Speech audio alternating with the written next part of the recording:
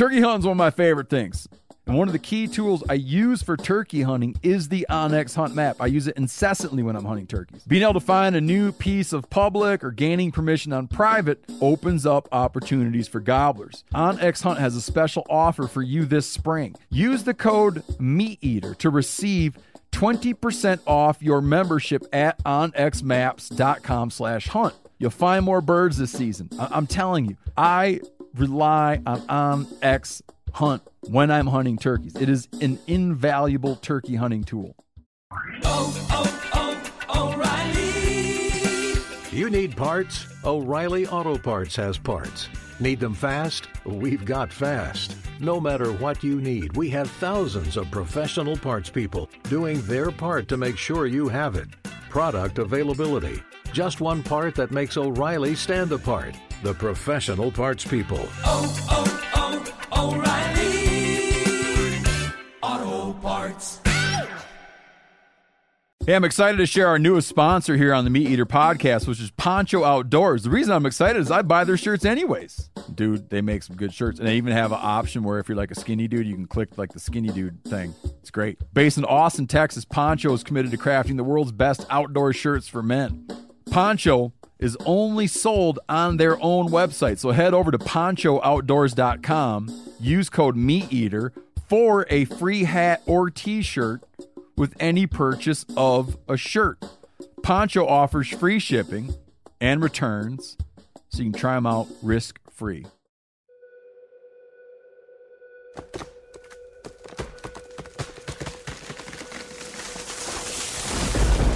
This is the Meat Eater podcast coming at you shirtless, severely bug bitten, and in my case, underwearless. We hunt the Meat Eater podcast. You can't predict anything.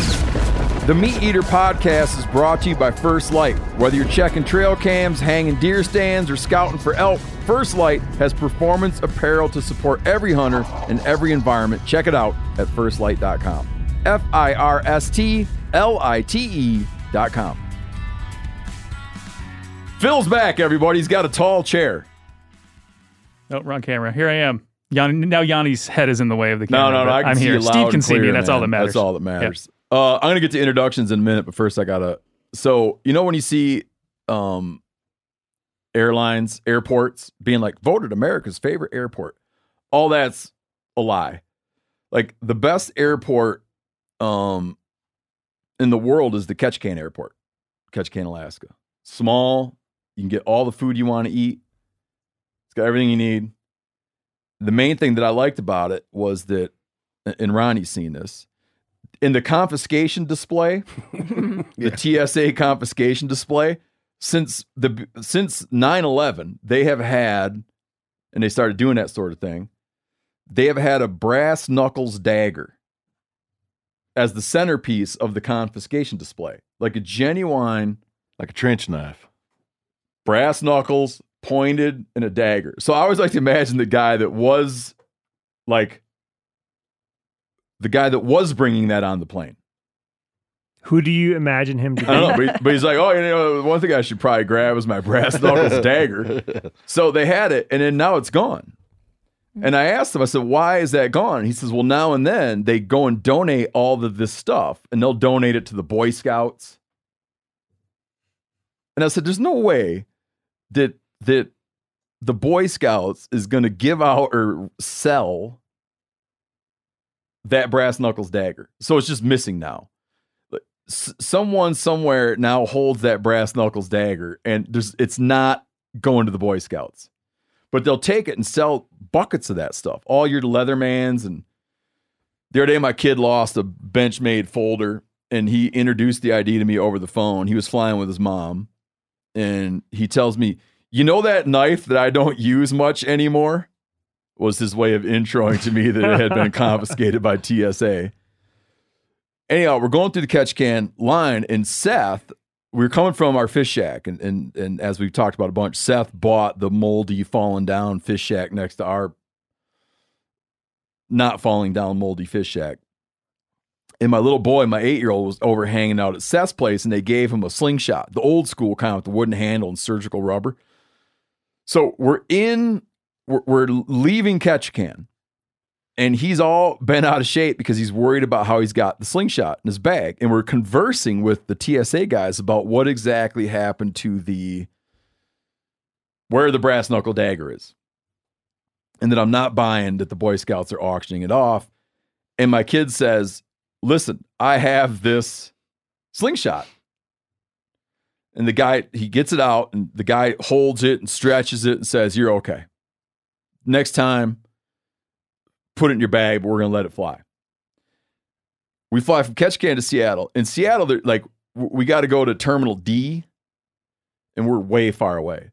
And they're doing some construction, so we get off the train, and normally, it seems to me it doesn't matter what escalator you go up, you wind up where you're trying to get to. But I'm not paying any attention. I'm talking to my kids. And we wind up at baggage claim, which means we have to go back through security. And I'm telling my kids, I don't understand what I did, but we got to go back to security. 2 of them had already thrown out their boarding passes. So anyhow, we get in line, and here's the backpack again. And my kid's like, man, I'm super worried about my slingshot. And I'm watching all the bags go through, and that bag stops. And somehow that TSA guy is so sharp. There's no metal on this slingshot. It's a wooden handle and surgical tubing. And he snatches that bag out and says, is there a slingshot in this bag? And I said, yeah, it belongs to my 8-year-old. They said it's fine. You know how I felt. They said it's fine in Ketchikan, not fine in Seattle. Confiscated it. So now there's going to be some Boy Scout running around with my kid's slingshot and that brass knuckles dagger. When I find them. TSA's website addresses this.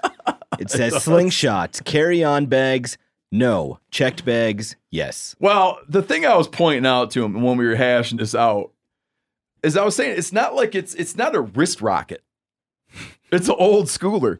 He spent 2 weeks shooting that slingshot off the deck of our thing, and he was barely clearing the water line. Slingshots by TSA categorization are the same as yo-yos. Not allowed in your carry-on, but they are allowed in checked bags. Because you're going to garrot someone with a yo-yo? What does garrot mean? You know, you're watching mobster movies, and you're in the wire. back. You're the guy in the back seat kills the guy in the front seat by strangling him. I never heard it called garrot. That's a term? Yeah. Oh, I like that. How do you not know that? I just don't. That's going to help you in a future trivia episode, Spencer. One more thing before we do our intros. This is highly unlikely. One of my absolute favorite bands of all time, the Brian Jonestown Massacre, is coming to town October 2nd. I already hold my tickets for me and my wife. I don't think any of you guys fish. There's probably no way you guys fish, but if you fish or anything, let me know. I will take you fishing while you're in town. Joined today by, where do we start? Giannis, do them all up because I got to look at some stuff. Oh, geez. I'm not going to do a good job. I'm not prepped up for this episode that well. You're going to have to do the intros, big boy. Okay. Brent Reeves is here today. Yeah. You're just here because you like dogs and you're in town. It was just a happy coincidence. You know? His wife, Alexis, is here. How long you guys been married? I think 12 years. She thinks 12 years. I knew you was going to ask this question. We're waiting on the lift at the hotel, and she was getting ready, and she walked into where I was sitting. I said, now, we've been married how long? No, you asked me what year we were married. Okay, whatever it was. From now on, just direct all the questions to my attorney. Giannis Putelis, of course, Spencer Newhart, Ronnie Bame, many-time guest Ronnie Bame, our expert on dogs that are living today and what they have going on. And then we have a dire wolf and ancient dog expert. How do you like to classify yourself? I mean, that sounds good. Really? I'll take it. Sure. You know the first question I'm going to ask you, I don't want you to answer it yet, but I want you to know the first question I'm going to ask you. Let's have it. Is, and I want you to think about this, because you guys you're going to nitpick this question. How long ago did someone have the first pet dog? And I'll define pet. Like a dog where the owner could at any given time account for where that dog was. I mean, I want you to mull that over. You got a good one lined up? no. Oh, really? Like it's not known. It's not well known to science. It's more in my category. No, it's not She in your dug some- category. You're not going to tell me, Ryan. You're not going to tell me in a way that satisfies me on what continent and in what is today's country and Africa. in what year. No. And they sent the No. Basenjis up to the Pharaohs. They put No. big old bells on their The on their pharaohs. cars, so they No, know someone they're had a pet dog way before that. Oh, That's the yeah. earliest one I could do. You agree, right? Don't answer yet. Steve, you also didn't I mention do. her name. Oh, I'm sorry. Don't. Angela Perry. Tell me, who are you affiliated with? I'm a professor at Texas A&M University, and I work in commercial cultural resource management, commercial archaeology as well, helping people manage their heritage, aka archaeology. Oh, I got it. Yeah. Do you interface with a frequent guest we have, David Meltzer, he's at a different school, but do you guys interface ever on ancient old stuff? I mean, Texas A&M and SMU, what we do. Yeah. But you guys hate each other too? No, neither one of us are from Texas, so we don't care. Oh, so you're not bought into it. You're not I bought feel like into I've seen your names in the same journals before, Oh, yeah. right? We've written papers So you together, guys Dave and I. collaborate. Yeah, Yeah. we wrote a paper about dogs coming to the Americas with people. Oh. Yeah. How long you been at Texas A&M? 1 year. Where were you at before then? The United Kingdom, UK. Doing what? Archaeology. Did you spend time at the ancient DNA place in Oxford? Yeah, I work really closely with Grigor Larson and the Ancient DNA group at So Oxford. do you work with Beth Shapiro? Yep. She's been on the show. Yeah. Beth's on the Direwolf paper with Yeah. us. We worked together to try to get DNA out of direwolves. Took a long time. We did it. Such a little clique. Oh, yeah. I It's got a one you can't answer. Small club. I got one you can't answer right now. And it won't detract from because we won't get into it too much later. Okay. We had a big argument. Do you remember this, Spencer? No. We had a big argument about You gotta whether be more The big specific. argument. Alaska. Which one? Big argument. Spencer wasn't in it. Uh-huh. Were there ever dire wolves? No, he wasn't. Oh yeah, no, Here we I was the one who Oh, brought you it know, up. I got such a bone to pick with you, dude. Oh, okay. What do we got? Were there ever dire wolves in Alaska? North of the Wall, you mean? In There we go. Game of Thrones. I got that one. It's good. Yeah, there you go. What is that? Game of Oh, Thrones. you made a huge Game of mistake. Thrones. That takes place in Alaska? Well, Oh. Arctic. Good question. The real answer is we aren't sure. So there are a couple possible dire wolves. We have this issue though that we have dire wolves, we have gray wolves, we also have something called the Beringian wolf, Mhm. now extinct wolf. All of them look very, very similar morphologically. Their Got it. bones look very similar. So we have people like me, zooarchaeologists, go through a lot of bones trying to figure out, oh, someone called this XYZ. I mean, not that long ago, I was in the Illinois State Museum where I work a lot and digging through some boxes, read about a puppy burial, digging. Let me find this puppy burial they found in the 70s. Dig it out. Bobcat. Really? Puppy Really? burial was bobcat. Yeah. So you ought to go digging around behind. You ought to go digging around behind Ronnie's house. Bro. Is that the one? That's not funny. Is that the My one that they kids had? think they all went to farms. It's like a puppy mass grave back here. Was that the bobcat that they put like shell necklaces on? Yeah, I had a necklace on it Yeah. and everything. Yeah. Really? Yeah. Had a cool necklace. It had marine and freshwater pearls on it, and then it had they were carved like two bear canines, but they were like deer long bones, but they'd been carved to look like bear canines. And Really? they're strung up. We found it buried. The photos from the excavation in the 70s like have it laying out in a burial with the necklace clearly wrapped. So they thought like, oh, must be a dog, must be a puppy. Someone had taken deer long bones and carved them to look like bear canines. Yes. And you were the Like an first one to imposter. recognize It's like it was a fake, the bobcat? earliest fake diamond.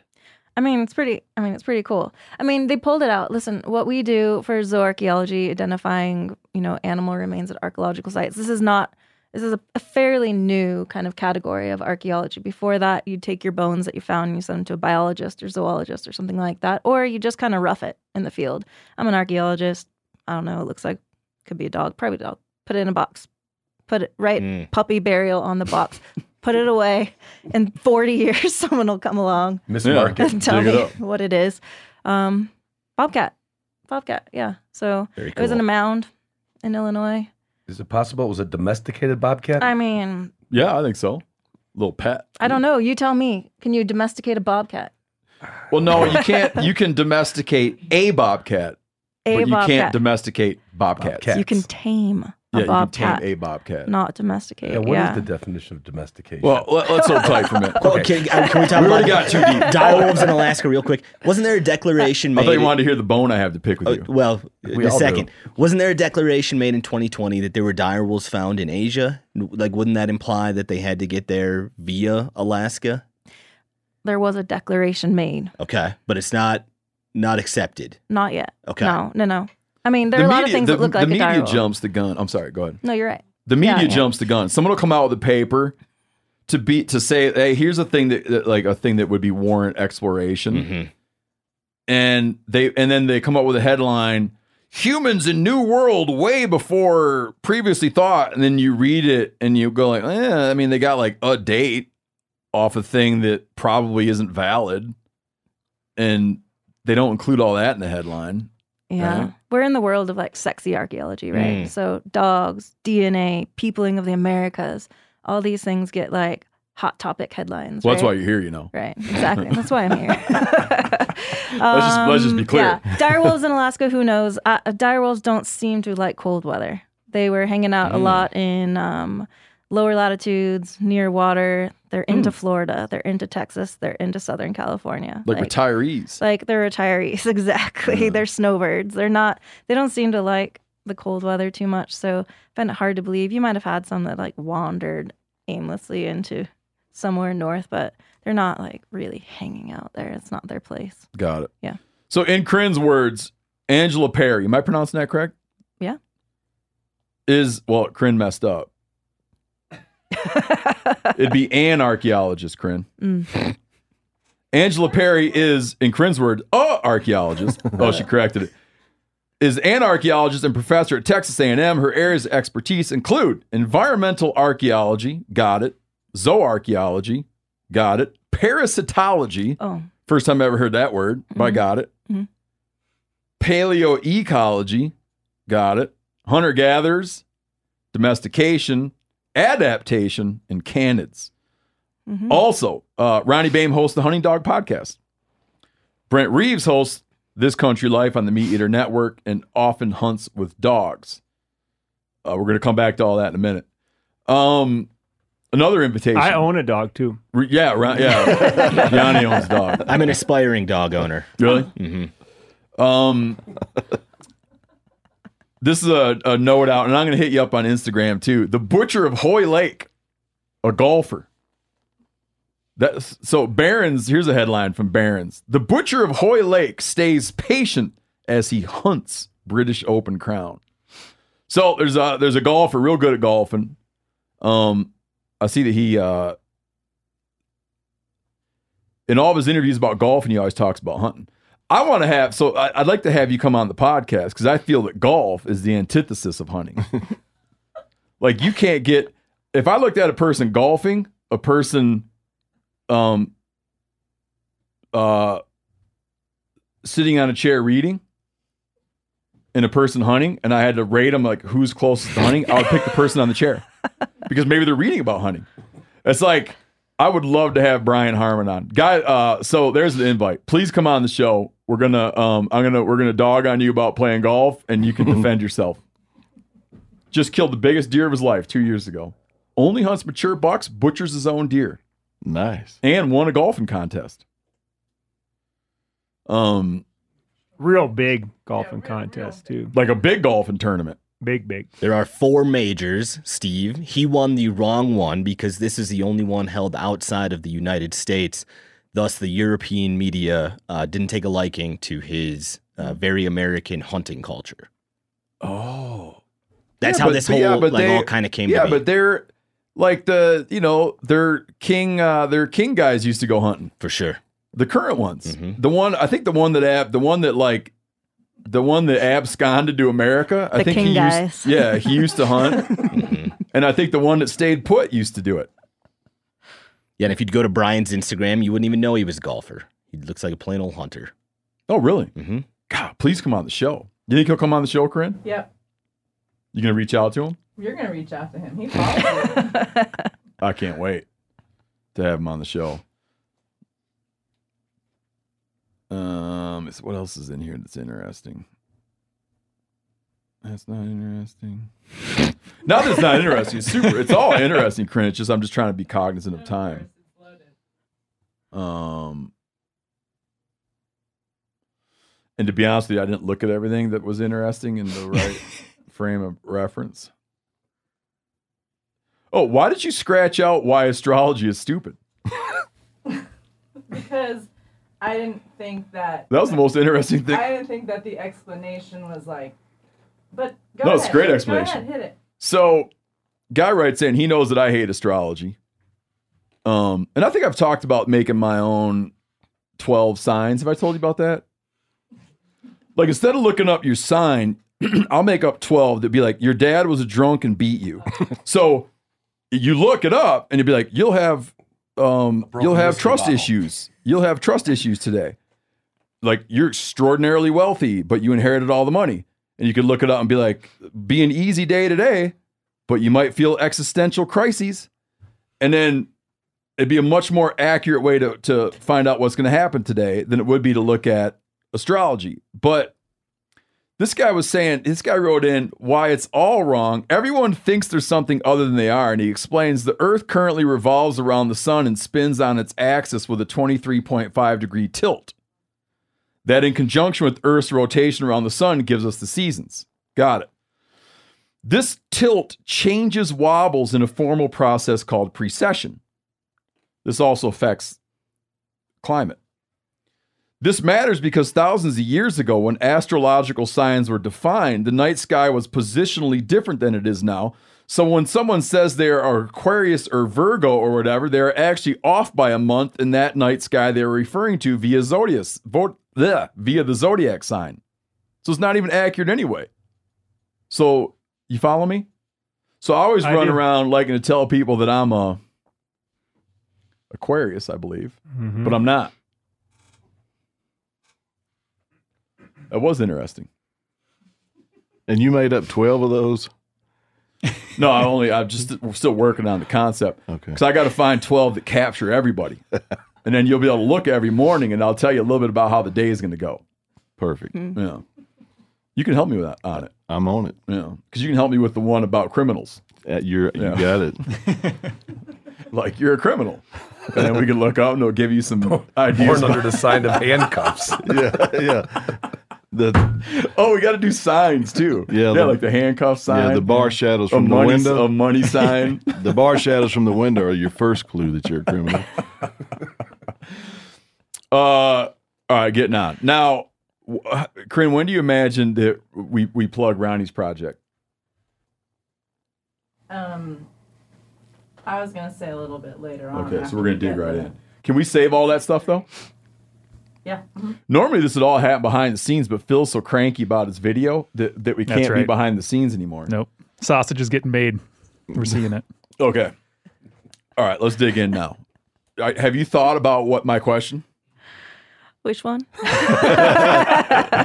Okay. And that's a question that's going to require you to is a question that's going to require you to define a bunch of points. Dig deep. Lately, when I say lately, I mean in recent years. Yeah. You see headline after headline after headline as dogs become more popular and people treat dogs more like people. People are infatuated with dogs. You see more and more headlines sort of speculating on when what is the genesis of dog ownership? Yeah. What is the genesis of the pet dog? Who first domesticated the dog? When did they domesticate the dog? How was the dog domesticated? Yeah. So I'm trying to put it in a clean question that would let you explore some of these definitions to say, who had the first dog? When and where? Generous of you. Yeah. Set those questions up for us. Yeah. Okay. Well, good questions. I think that where we're at in people who are into ancient dogs is probably that we are moving away from, just like Neanderthals. You probably had like Metten and Dave talking about this when they were on before. We previously thought like, oh, Neanderthals are these like kind of brutish people who can't figure anything out. And we're learning geniuses, that dude. they're doing all of these amazing things. And I think around dogs, we've always had this idea that probably it's only recently that we've been doing like training and breeding and very specific stuff. And up until this point, dogs have just been kind of wandering in their own, left to their own devices. That's probably not the case. So some of the work we're starting to do now is trying to figure out the genetic lineages of working dogs. You know, when do people really start breeding dogs to be working dogs, birding dogs, or hunting dogs, or sled dogs, or any of these kinds of things? Breeding meaning I'm going to take this one, which is great, and I'm going to put it with this one, which is great, and hopefully continue this like set of behaviors or whatever. Right. So breeding's tricky, right? Because it not only means you have to put things together, but you have to keep things apart, right? So you have some dogs that you're like, nope, don't want them. Those aren't the good ones. We don't want them breeding with the ones who are good at this. So it takes some forethought, takes some planning, takes some ways to keep them apart from each other, right? So we did a paper a couple years ago now on some rock art we found in Saudi Arabia, showing people hunting with dogs at several sites. These dogs had leashes on them, very clearly leashed dogs. Some of them were a couple dogs, some of them like huge groups of dogs. Some of the dogs were leashed, some of the dogs weren't leashed. And this is on rock art. It's rock art, right? And so what's interesting as well, if you're interested in hunting and how people are using dogs, is that these are two different locations as well. So you have one site that's kind of an oasis area where you clearly are going to have animals that are coming up to drink and eat, and they're going to be trying to ambush prey at a watering hole. And then you have another location where you also have dog hunting rock art that's this kind of narrow escarpment valley where you're clearly going to be using dogs to like chase hunt animals into a location where then you're going to kill them. And the depictions of how they're using dogs in these two locations are very different. Your hand gesture for kill. Very violent. She stabbed with both hands at once. Yeah. Two brass knuckle daggers. I mean, she had brass knuckle daggers. This is what we're doing, right? So she's the first criminal astrological sign right there. So what's interesting about that rocker is that, we have leashes, so they're clearly controlling dogs. But what you're going to get to when the rock art was made? Yes. Okay, cool. So rock art, hard to date, but pre-Neolithic, so before the arrival of agriculture, so probably 9 to 10,000 years ago, 9 to 8,000 years ago. They were leashed dogs. Leashed dogs. And what's interesting about this that we notice is that they're depicting in some places tons of like 20, 30, 40 dogs, like groups of dogs with very specific patterning and very specific like morphotypes of the dogs. So it almost appears as if they're depicting individual dogs that are like known to them. You know, they're not just drawing dog. That, this one has spots here. This one has a pattern on its chest here. This one has this. So you start to get this impression that very, very early on, people are thinking of dogs as like individuals. Yep. And that they're thinking of dogs as members of the group, members of the hunting party, and that it's not this idea of like, just take the dogs, we're blindly going out for a hunt, whatever happens, happens, right? That there's planning involved, that there's some kind of method involved, and that the dogs are individuals known to them and are in many ways probably equal members of the hunting group. You're reading a lot into this. It was my PhD, so maybe I am reading a lot into it. But I mean, they're depicting dogs very specifically, right? In some interesting way. So I would say probably by that time, there's some effort to, control dogs, train dogs, breed dogs, do some kind of like, and does that lead to a pet? Is that a pet? No. Dogs are interesting because they're kind of like a Swiss Army knife of tools, right? So my interest in dogs as technology, right? They're the first biotechnology. If we think about all the things that we do with animals these days in terms of technology, dogs are where all of that started. Before dogs, we did everything ourselves. We had to figure out how to hunt. We had to figure out how to track things. We had to figure out how to do all this ourselves. Dogs are the first time that we went, oh, wait a minute. like something else can do this for us. Oh yeah, That's better. That's better carry at it stuff than we yeah. are, right? Right. So you can use a dog to hunt. You can use a dog to pull a sled, but you can also use a dog as a bed warmer. You could also use a dog as emergency food, fur source, alarm system, sanitation around your campsite. A dog does a lot of things. Dog is technology, right? Are you hip to the theory? I'm sure you've heard it, that dogs perhaps self-domesticated, meaning here you have these roving bands of hunters or these migratory bands of hunters, and they leave a lot of waste, gut piles, Yep. carcasses, and dogs are just kind of glued to them, Yeah. right? Yeah. And over time, like that as a possible explanation for how it came to be, and it wasn't bad to have them around. Yeah. They would alert the you to the presence of things, and maybe that helps explain how it came to be that these two species Yeah. develop some sort of symbiosis. I mean, I think this is probably the kind of going theory at the moment. It used to be probably, we thought, oh, taking cute wolf pups or something like that was probably how it happened. But this is unlikely. It's hard for us to think through the process of domestication with dogs. They're the first domesticated anything, first domesticated animal, plant, anything. First concept of domestication is dogs. So prior to dog domestication, we have no concept of what kind of a domestic sphere plant or animal would look like, right? So the idea that people intentionally domesticate a dog without any concept of what domestication would mean is unlikely. And I think That's a cool point. I never thought about that. how do you, They had no plants yet. no. Nothing. So yeah, they weren't like, domesticated. I'm going to do with this raccoon like we did with Yeah, our dog. Yeah, but it's a domino effect after Yeah. that, right? Yeah, After for the sure. first thing's domesticated, then they're like, oh shit, look at all these things out here. I could ride that horse. Horses, cows, goats, sheep, donkey. I mean, then they just go for it, right? Then after that, it's just a slew of animals that are domesticated one after the other, mostly livestock animals. But also domesticating a dangerous carnivore, like that's not intentional, right?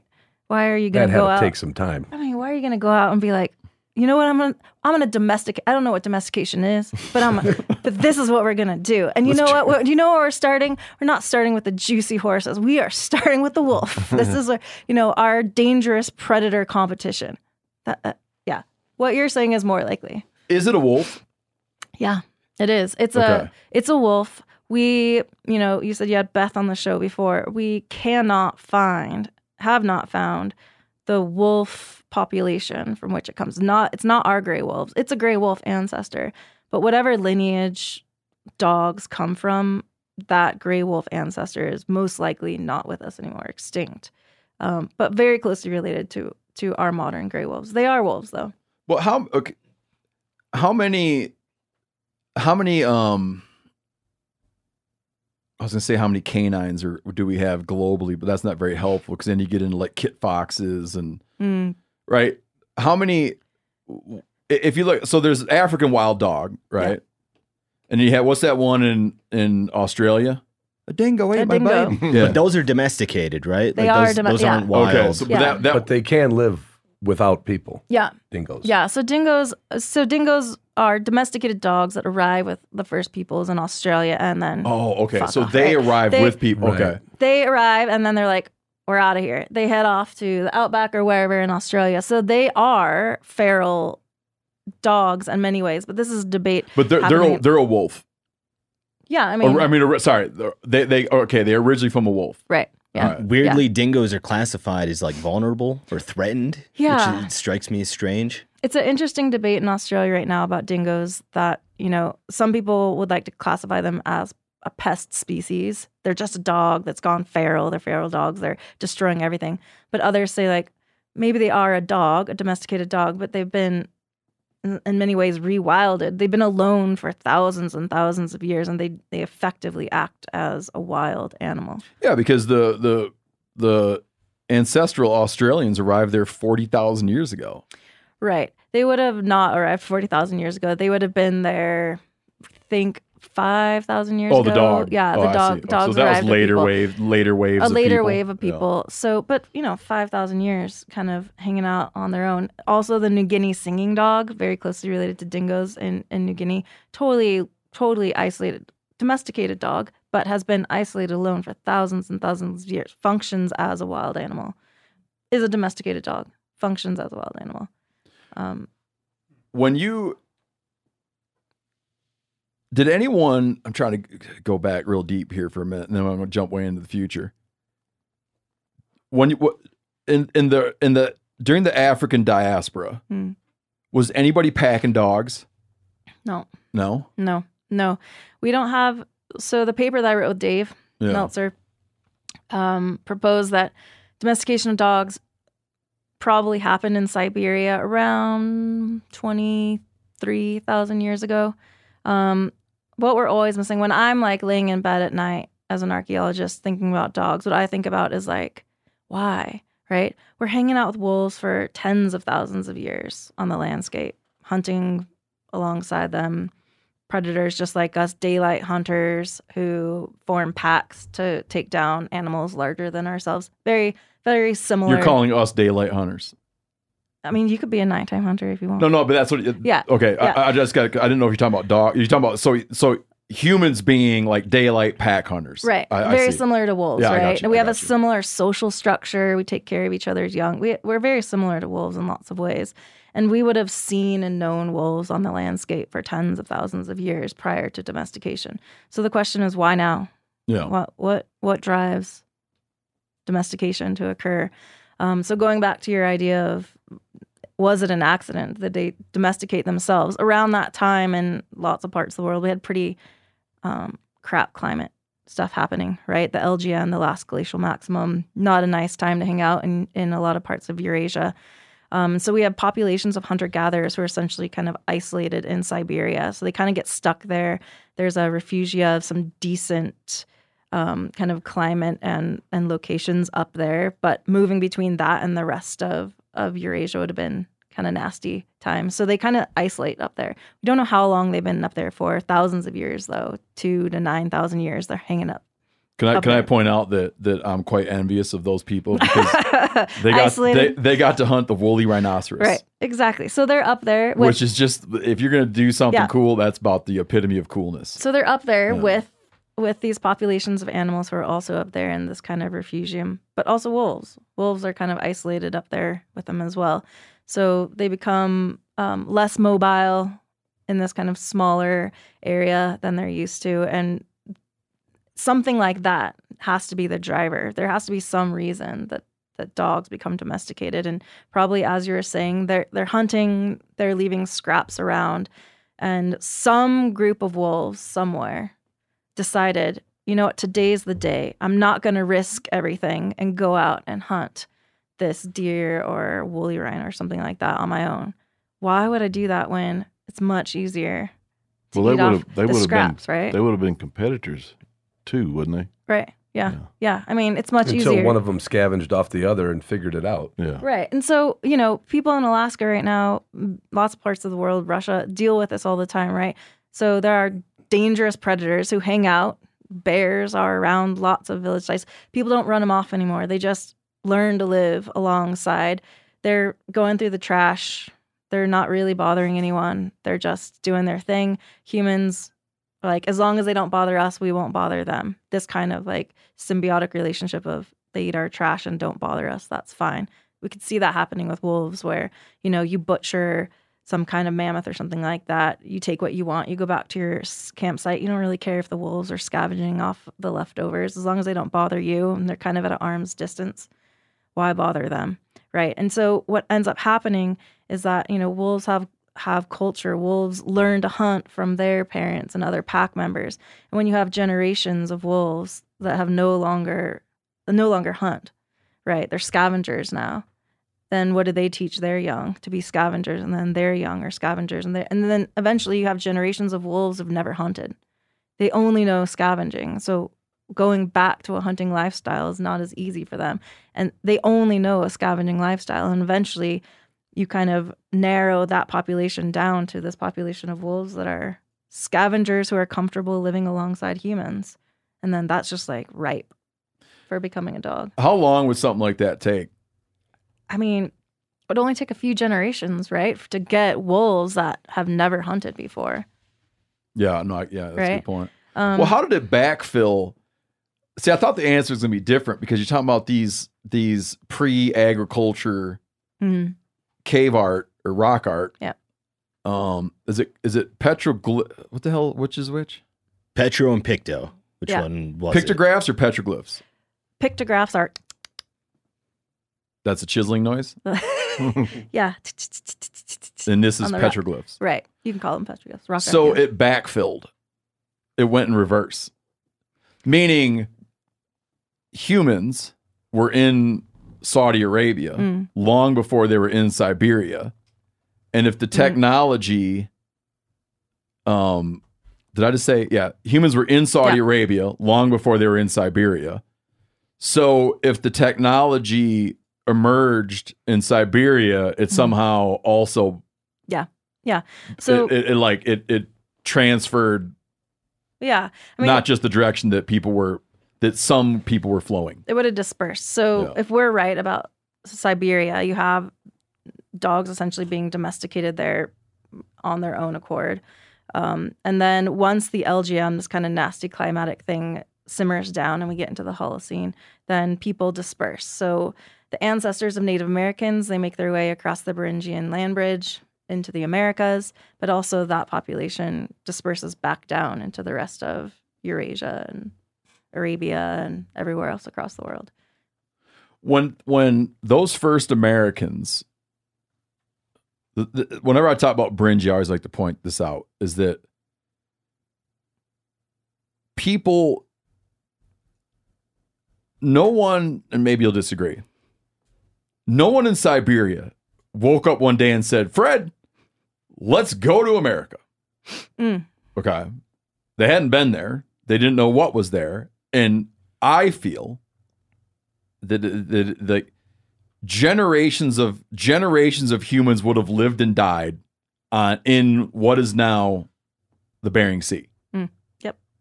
Right? Yep. You were moving along and, someday you go like, well, let's go check the next valley. Mm-hmm. Oh, that's pretty sweet.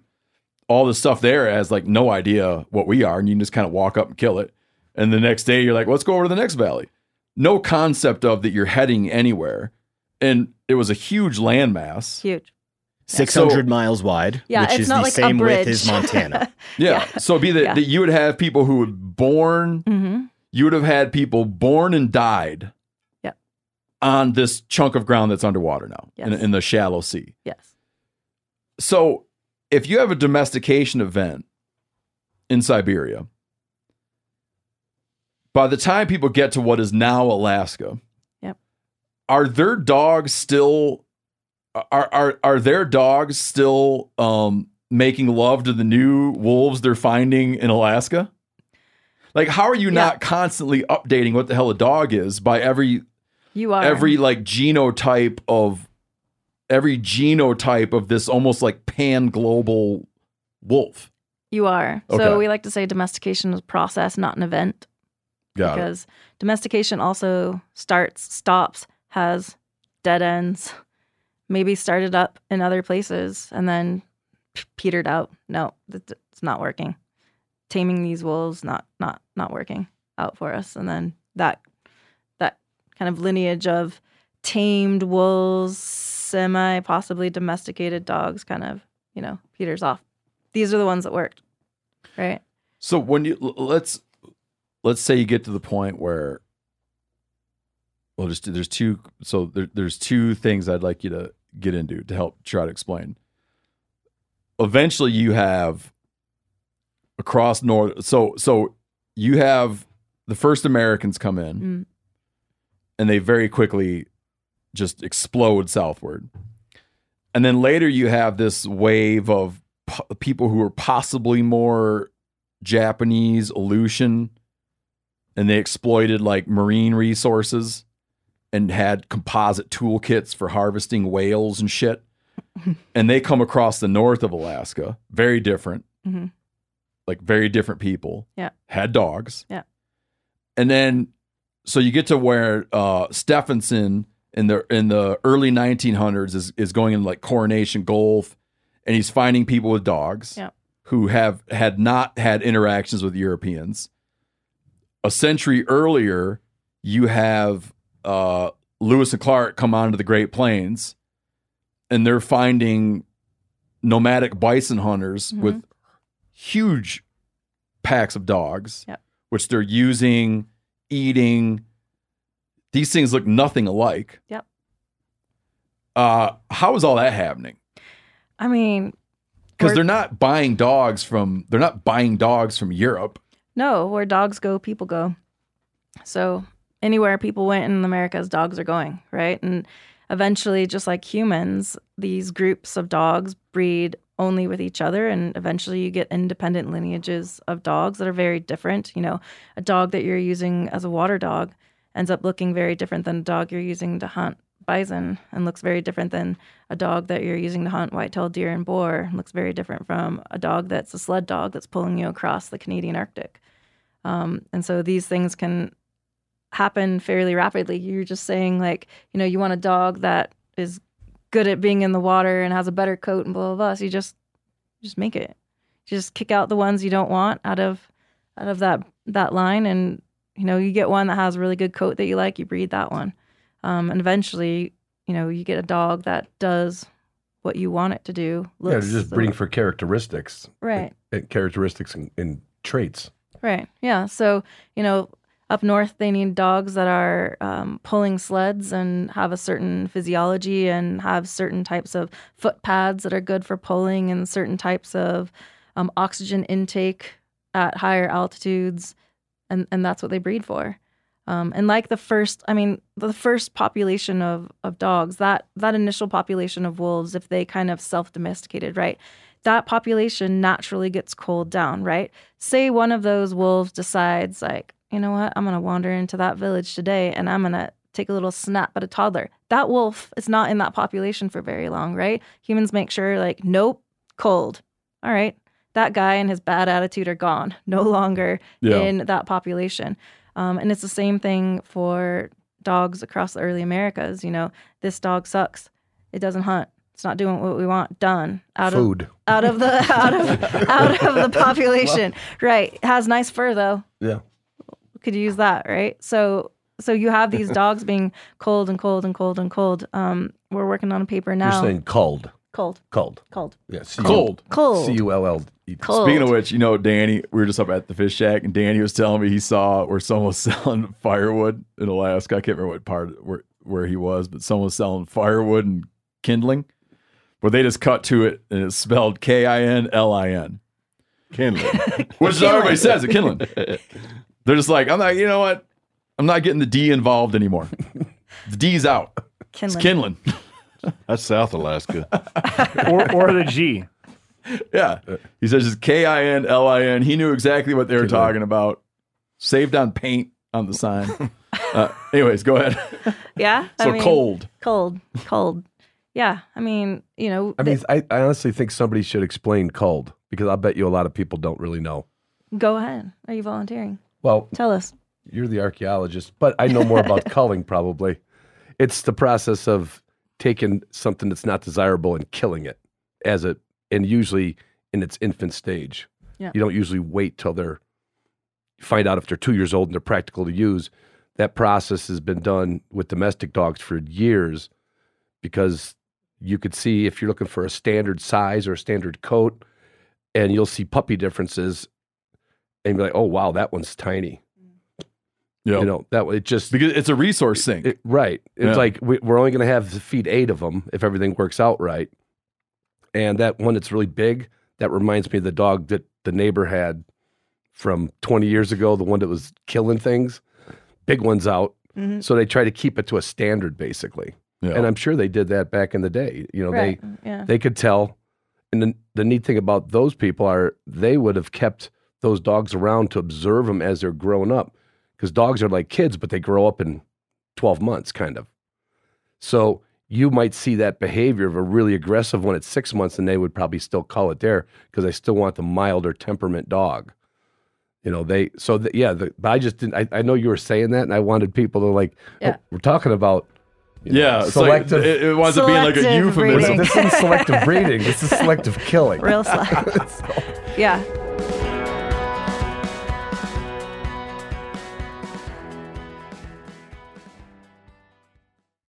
Hey man, it's a struggle to find time to manage one's finances. It's a struggle to find time to manage my finances. You go through like a busy week, and the last thing you want to do is spend time budgeting, your expenses and tracking down customer service teams to cancel old subscriptions you're paying for that you don't use. But now you use Rocket Money and does all of that for me.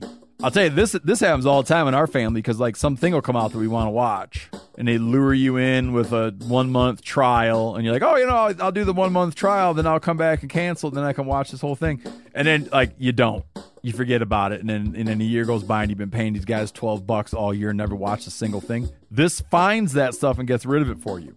Rocket Money is a personal finance app. It goes in and finds and cancels your unwanted subscriptions.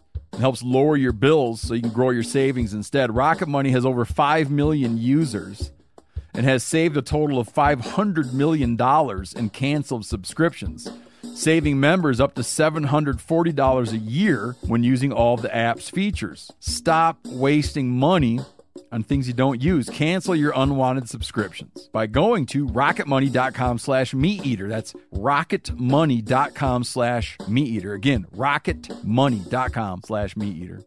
Pay attention here because this is a hell of a good service. It's called the Wellness Company. Picture this, okay? You wake up, you got a scratchy throat, you're all congested, you got a runny nose, you got a cough, whatever. And you weigh your options like you tough it out, get sick, take time off work, try to get a doctor's appointment sometime in the next few months, wait 2 hours at urgent care and sit in a room full of sick folks, or you open your medical emergency kit. You match your symptoms to the doctor recommended prescription, and you start on the right meds right away. These medical emergency kits is not a first aid kit, all right? It comes with doctor prescribed meds to treat over 39 medical issues. So, on hand, strong antibiotics for infections of all types. Plus, a doctor's easy guide so you know exactly what to take and when. No waiting to see the doctor, no waiting at the pharmacy. It's all in there. Every home should have at least one medical emergency kit. Order yours online in minutes.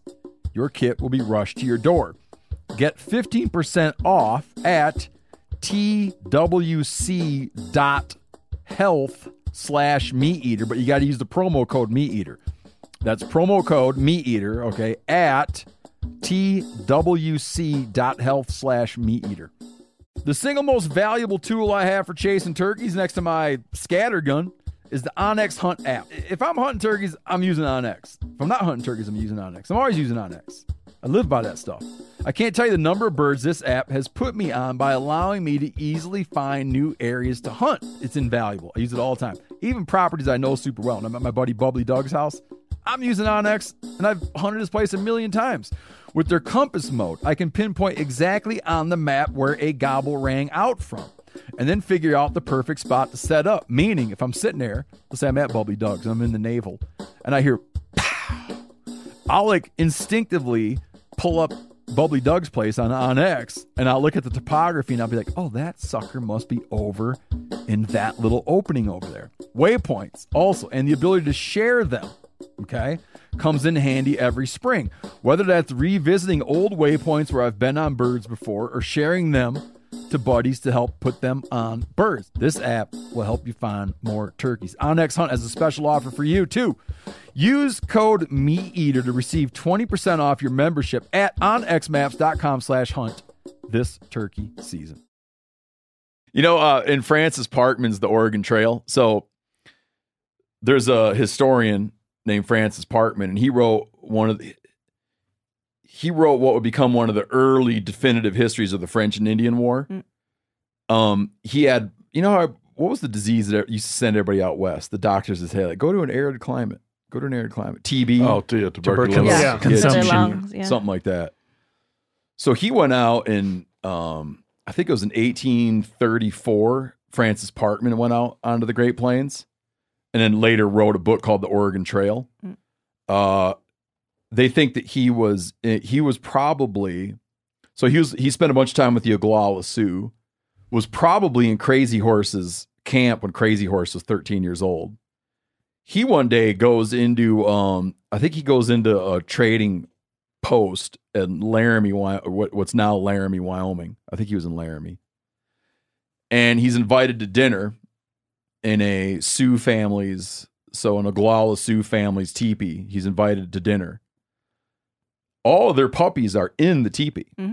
Okay, so you've hit a level of familiarity and care where the female dog is nursing her puppies inside.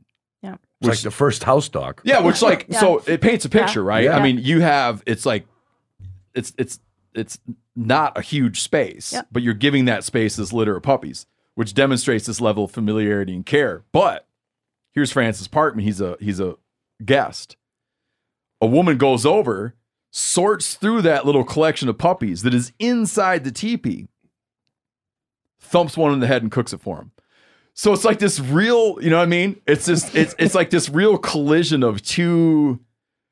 It's this collision of two attitudes about dogs that's really interesting, right? Oh, they're inside, right? And we're gonna take care of them and make sure that whatever, nothing kills all the puppies. But we're gonna eat a if couple. someone comes over, I mean, come on, dog is good. Yeah, I mean, it's just, so like these, you know, you get these glimpses into these very complicated, these like complicated contradictory relationships. Yeah, I mean, some of the sites that I was working on for my when I was writing my dissertation were super interesting because you have clearly hunting camps, hunter-gatherer sites where you have elaborate burials of dogs, which must be hunting dogs. They're burying them with hunting implements and red deer antlers and very elaborate points and things like that, and covered with red ochre and in these like very elaborate burials. It looked just like a human burial.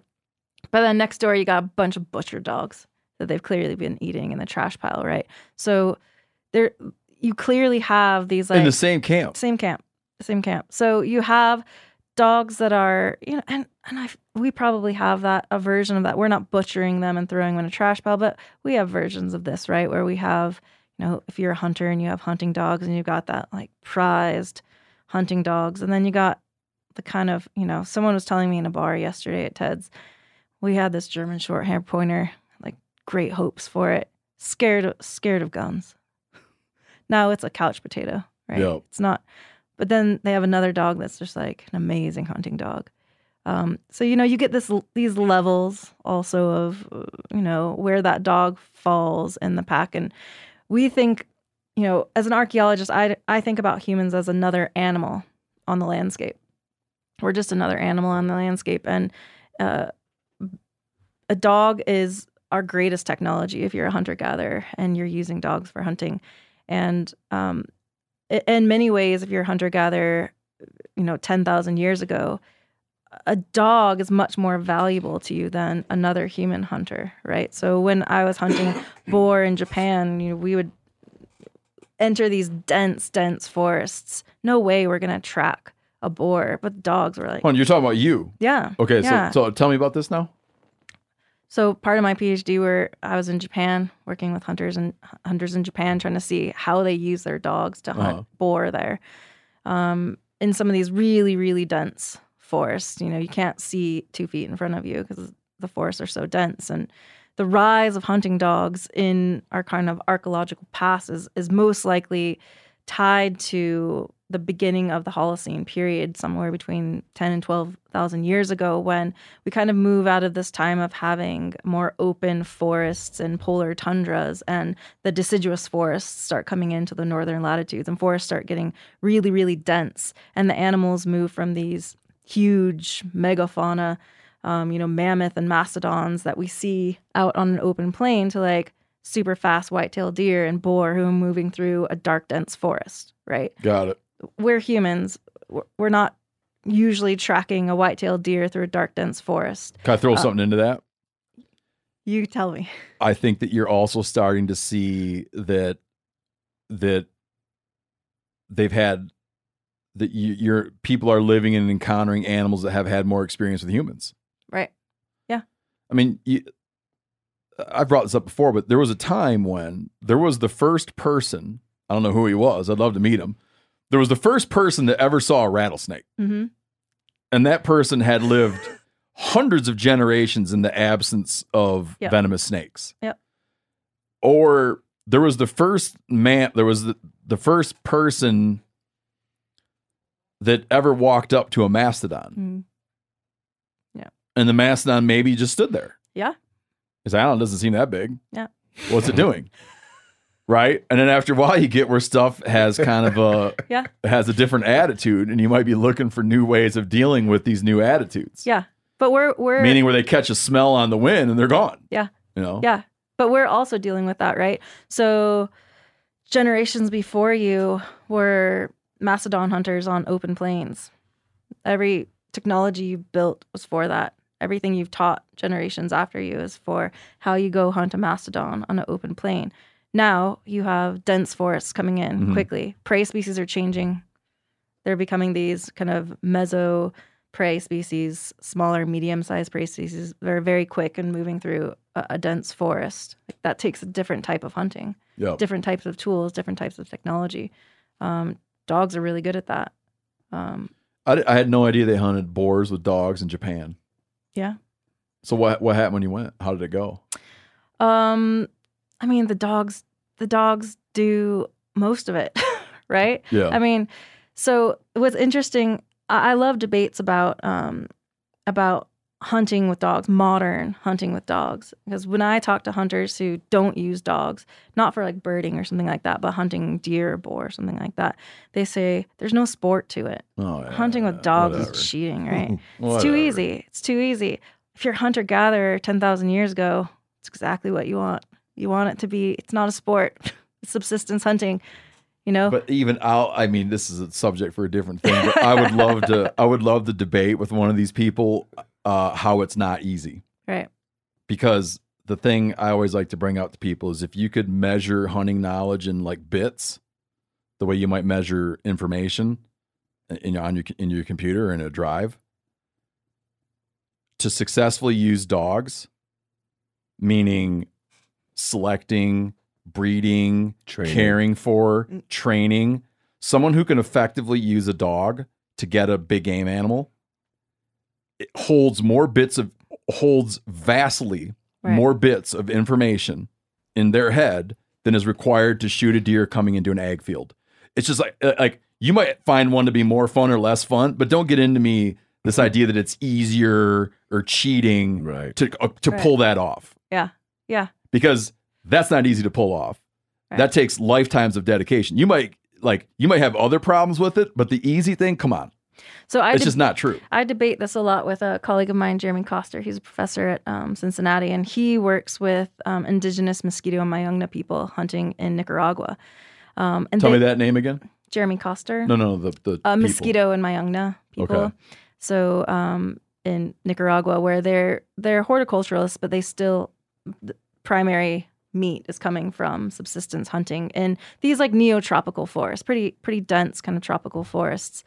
And so we debate a lot about, they use hunting dogs there. Their dogs are not really trained. They come out, they might get killed by a jaguar. Mm-hmm. Some ways that's good for you because it's killing your dog, it's not killing you. So that's all right. But a lot of them get lost to jaguars or snake bites. A lot of them are just clearly not up for it. But then you get some small population of dogs who are really good at it and then teach other dogs. But there, he does a lot of calculations of tracking cost-benefit analyses of using dogs and return rates using dogs versus not using dogs. The issue there is he's got a dense forest and he's got probably 20 or 30 animals in that forest that dog could go after. And you don't know when your dog goes off and it's barking and it's gone, if it's going after a forest rat or a brocket deer. Mm-hmm. And you have to debate whether the time lost in tracking down your dog for 4 hours, if it caught a rat, is worth it, right? Yeah. Or does it have a deer? and you don't know, right? So you can lose a lot of time in an environment like that. If you're a hunter-gatherer in a forest in, northern US or Germany or the UK, your idea of what your dog is going after is a much smaller breadth of prey species, right? Yeah. And so you could have 30 things of which 25 you don't care about, or you could have a forest in which if your dog's going after something, it's probably something you want to kill and eat, right? Yanni's got it narrowed down to one thing. Tell us, Ideally. Yanni. Well, I'm trying to train him just to chase mountain lions and bobcats. How's it going? And raccoons. Oh, 3 things. Never mind.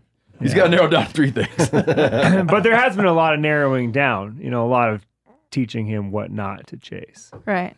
And how much time does that take? What kind of effort does it take? We're not done. we're 3 years in, roughly. Yeah. Lots of time. This is the debate of as an ancient hunter-gatherer spending 3 years training a dog. Probably not. It's probably a game of nope. Oh, this one's all right. All right. He gets the red ochre. Breed- He gets the red ochre and the spear point. the Yeah. spear The rest of them are points. General Tso's chicken. Yeah, exactly. So, this is the debate we have. Do we breed the good one with another good one from the village next door, produce some good pups, then you go from there? That litter produces 8 pups. Of those 8 pups, 6 of them duds. 2 of them, all right. I want to just really quickly get back to this Japanese thing. How many boars did you guys get? We went out for weeks. So, So you're really putting some time into it. Yeah. We're tracking. We had GPS collars on the dogs, trying to track where they went, how long it took them. They have chase dogs and catch dogs. The chase dogs were the catch dogs there. So they track it and hold it down. Yeah, track and hold. They have the full vests and everything, though. Oh. Those boar aren't messing around. Yeah. So then they come in and kill it with a knife. Yeah, I mean, so basically this is what we did. We get to the edge of the forest, right? Super dense. And I'm thinking, we look for the tree that has, the rubbing on it. Okay, they're somewhere. Dog sniffs the tree, looks at us. All right, we'll go. He's got the scent. They go. Tracking them on GPS collars. Where are they going? You can hear them. They're barking to each other. Tracking each other where they're going. You can hear them going up the mountain. You can kind of hear where the barks are coming, and you can hear when they get the scent that they're close, because then their barking really, is increasing, and then you can tell when they got them. They're doing that. Go, and then you're just like, all right. Here's where the humans step in, and we do the real hard work, right? We track them down and then kill them. Yeah. Right, but this is So did you take a real liking to that, or was it just work for you? I mean, it's fun, right? Okay. It's interesting to see the process. I'm an archaeologist. I see the dead animals on the ground, right? I need to know how does this work? Yeah. In reality, how what are I try to think through what are the places that things could go wrong? Where does the path split in a hunt, where a choice could go this way or this way? A lot of people in archaeology talk about hunter choice, hunter prey choice, and what we decide to do, what we decide not to do. But when I've been hunting with dogs, we're not the ones who decide what animal you go after. We're the ones who decide if you kill it or not, but we're not the ones deciding on what animal you go after.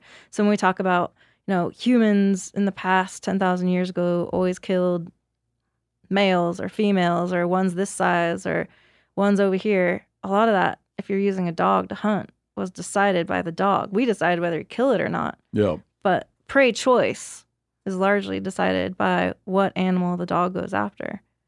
And so, they're regularly going after females with young, regularly going after males that are rutting or on their own, sick, old, injured. These are the animals that dogs are going after over and over and over. Yeah, that's a good point. You might fine tune it on species, but it's pretty hard to fine tune it on go get me a big male. Hey. Yeah. Go get the big one. Yeah. Have you ever found Go ahead, Spencer. Have you ever found any crossover of ancient cultures that used falcons and dogs? Yeah, so I worked in Kazakhstan. In Kazakhstan, they're using birds of prey, dogs, and horses. It's like a three-prong approach, right? And how old do you think that like three-prong approach is?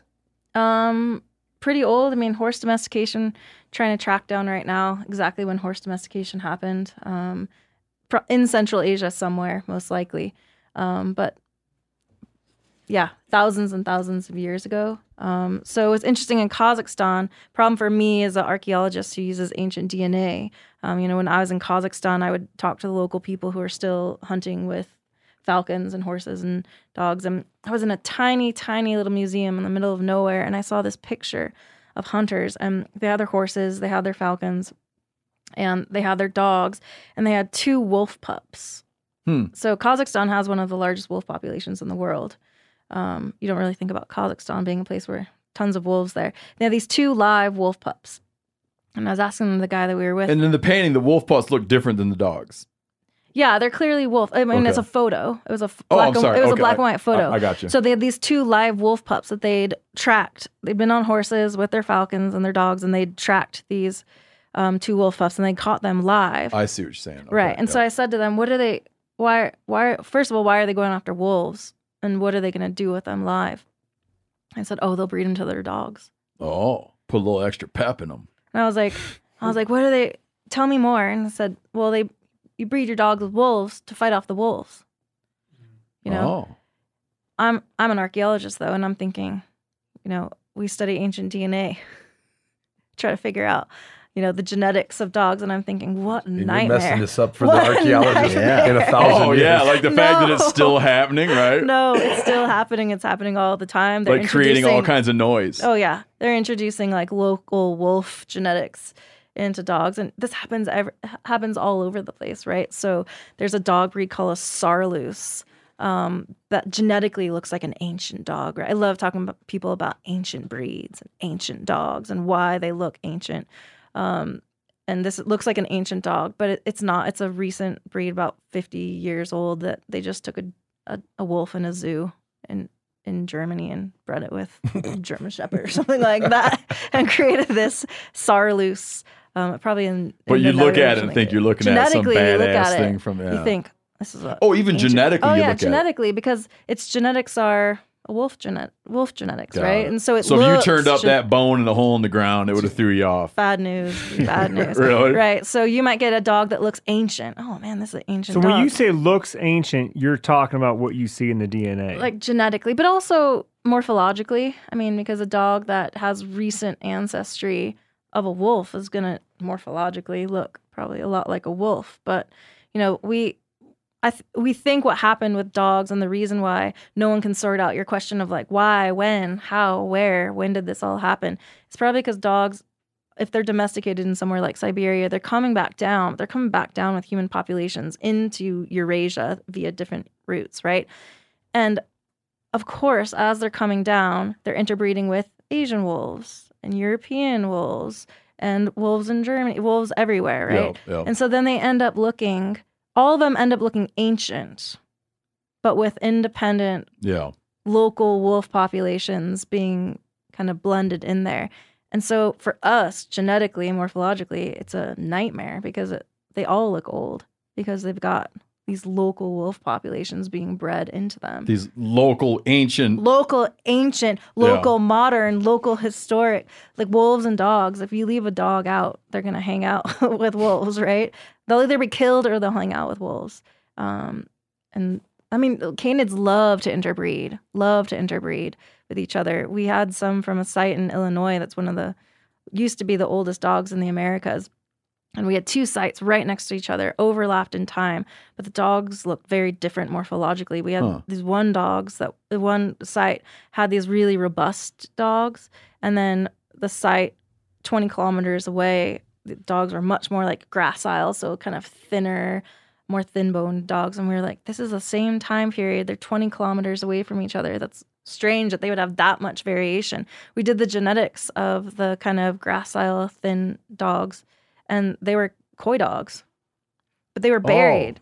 They were buried in burials with grave goods, but they had very recent coyote ancestry.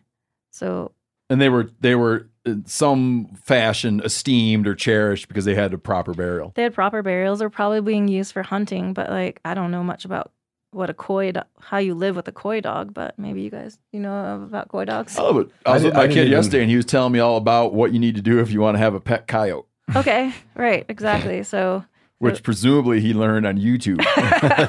That's not in Catch a Crayfish, Count the Stars. No. He's telling me like all the ins and outs of having pet coyotes, and I was just kind of half listening to what he was telling me. I got to throw something in. So, Yanni, you might be familiar with the name Delmar Smith with dog training.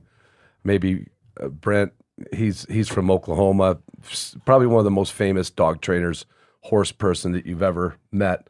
And he had coyote pups around the farm when he was a kid. And I did an interview with him, I don't know, 6-7 years ago. And he just looks at me and said, Ron, I can take a coyote pup and teach him what your pointer knows. It's on audio. So I didn't know about that they could breed with them, but I do know that they could be trained up pretty good. You know, there you go. Hey, before we move on, though, I just one more question about Japan. What were those dogs like? Like, what will they be similar to breed-wise? So we would know? They were all over the place. So we had some hardcore guys that had Shiba Inu, like local Japanese hunting dogs. I don't know that dog. Tell me the name again. Dogecoin. Yeah, a Shiba. Shiba Inu. So they got the little curly tail. They have a fox-like kind of face. Yeah, I know that dog. So Japan's interesting because they got all sorts of really interesting specialized dogs. Can I have a trivia question planned for Angela. Oh no. Coming up. Oh, I got a bone to pick with you. Okay, well she may say too much. Can she talk about this when we get on the trivia show?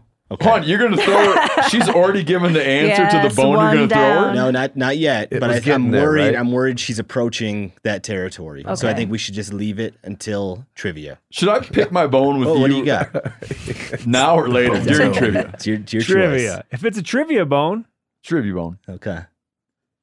Oh, you know what I did? When we had that tent sale in the parking lot, I met this family.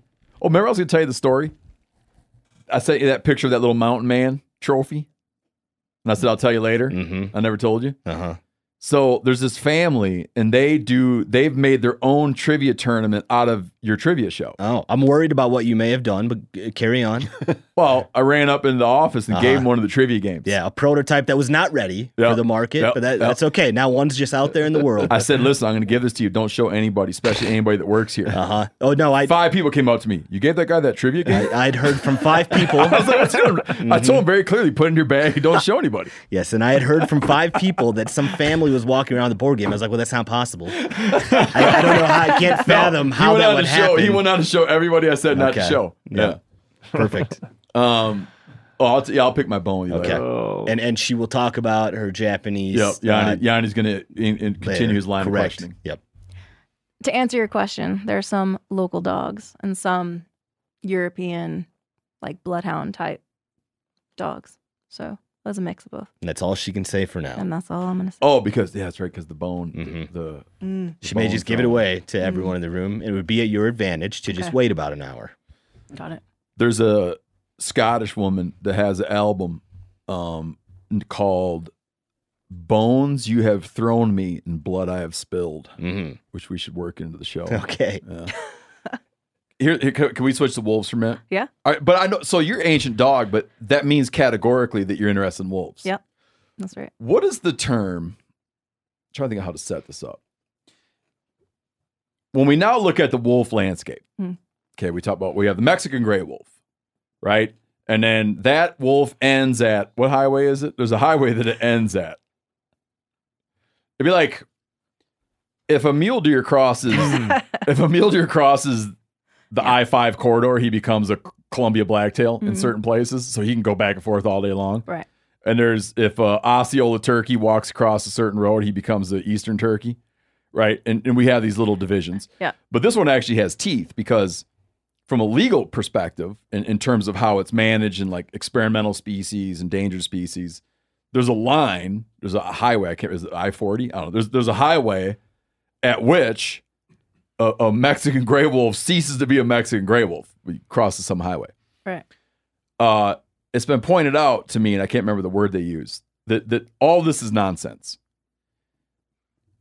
That you had that, yes, there were wolves in Mexico, but as you rode north, you never left wolfland.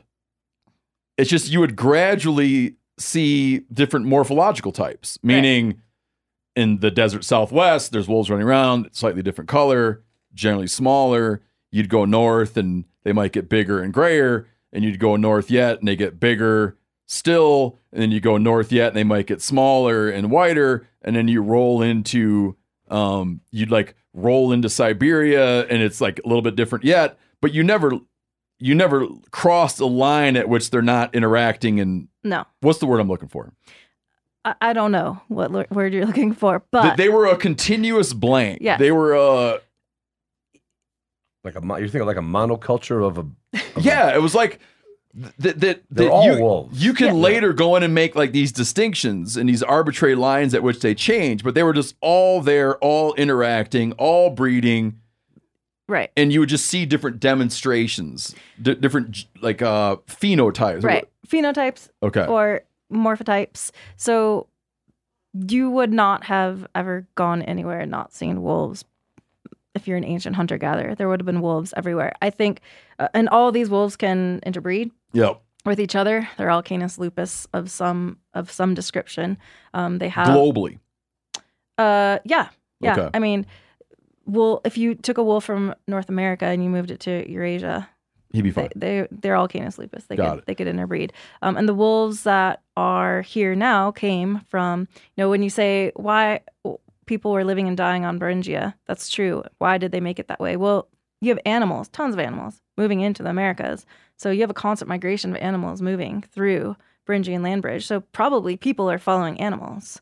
People didn't just wake up one day and say like, go east, right? They're probably following herds of animals, both predators and prey that are moving, their way into there, including wolves.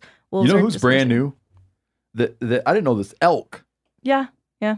Elk, there could have been people. I'm not sure what the latest is on this, but there could have been people that showed up here before elk. Oh yeah. I mean, wild.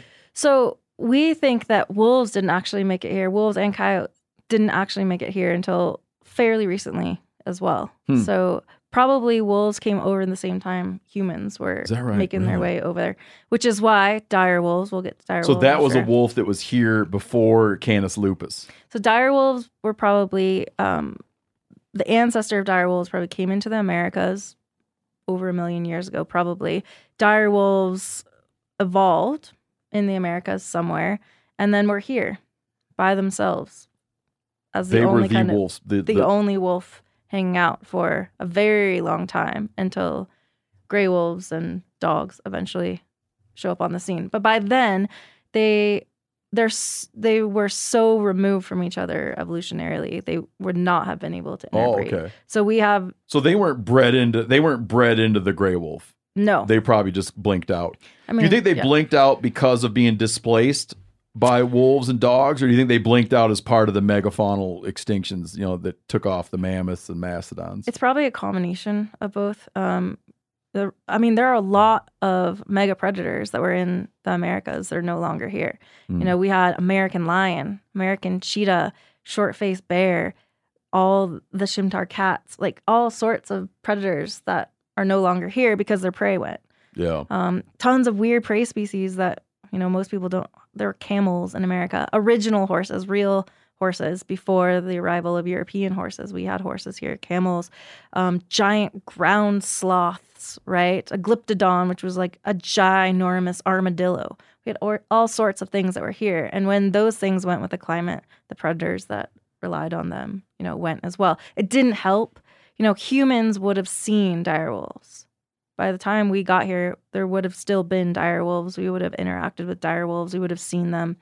But probably didn't help that we arrive with our dogs hunting everything. Angela, how big was a direwolf? Like a dog species we'd recognize?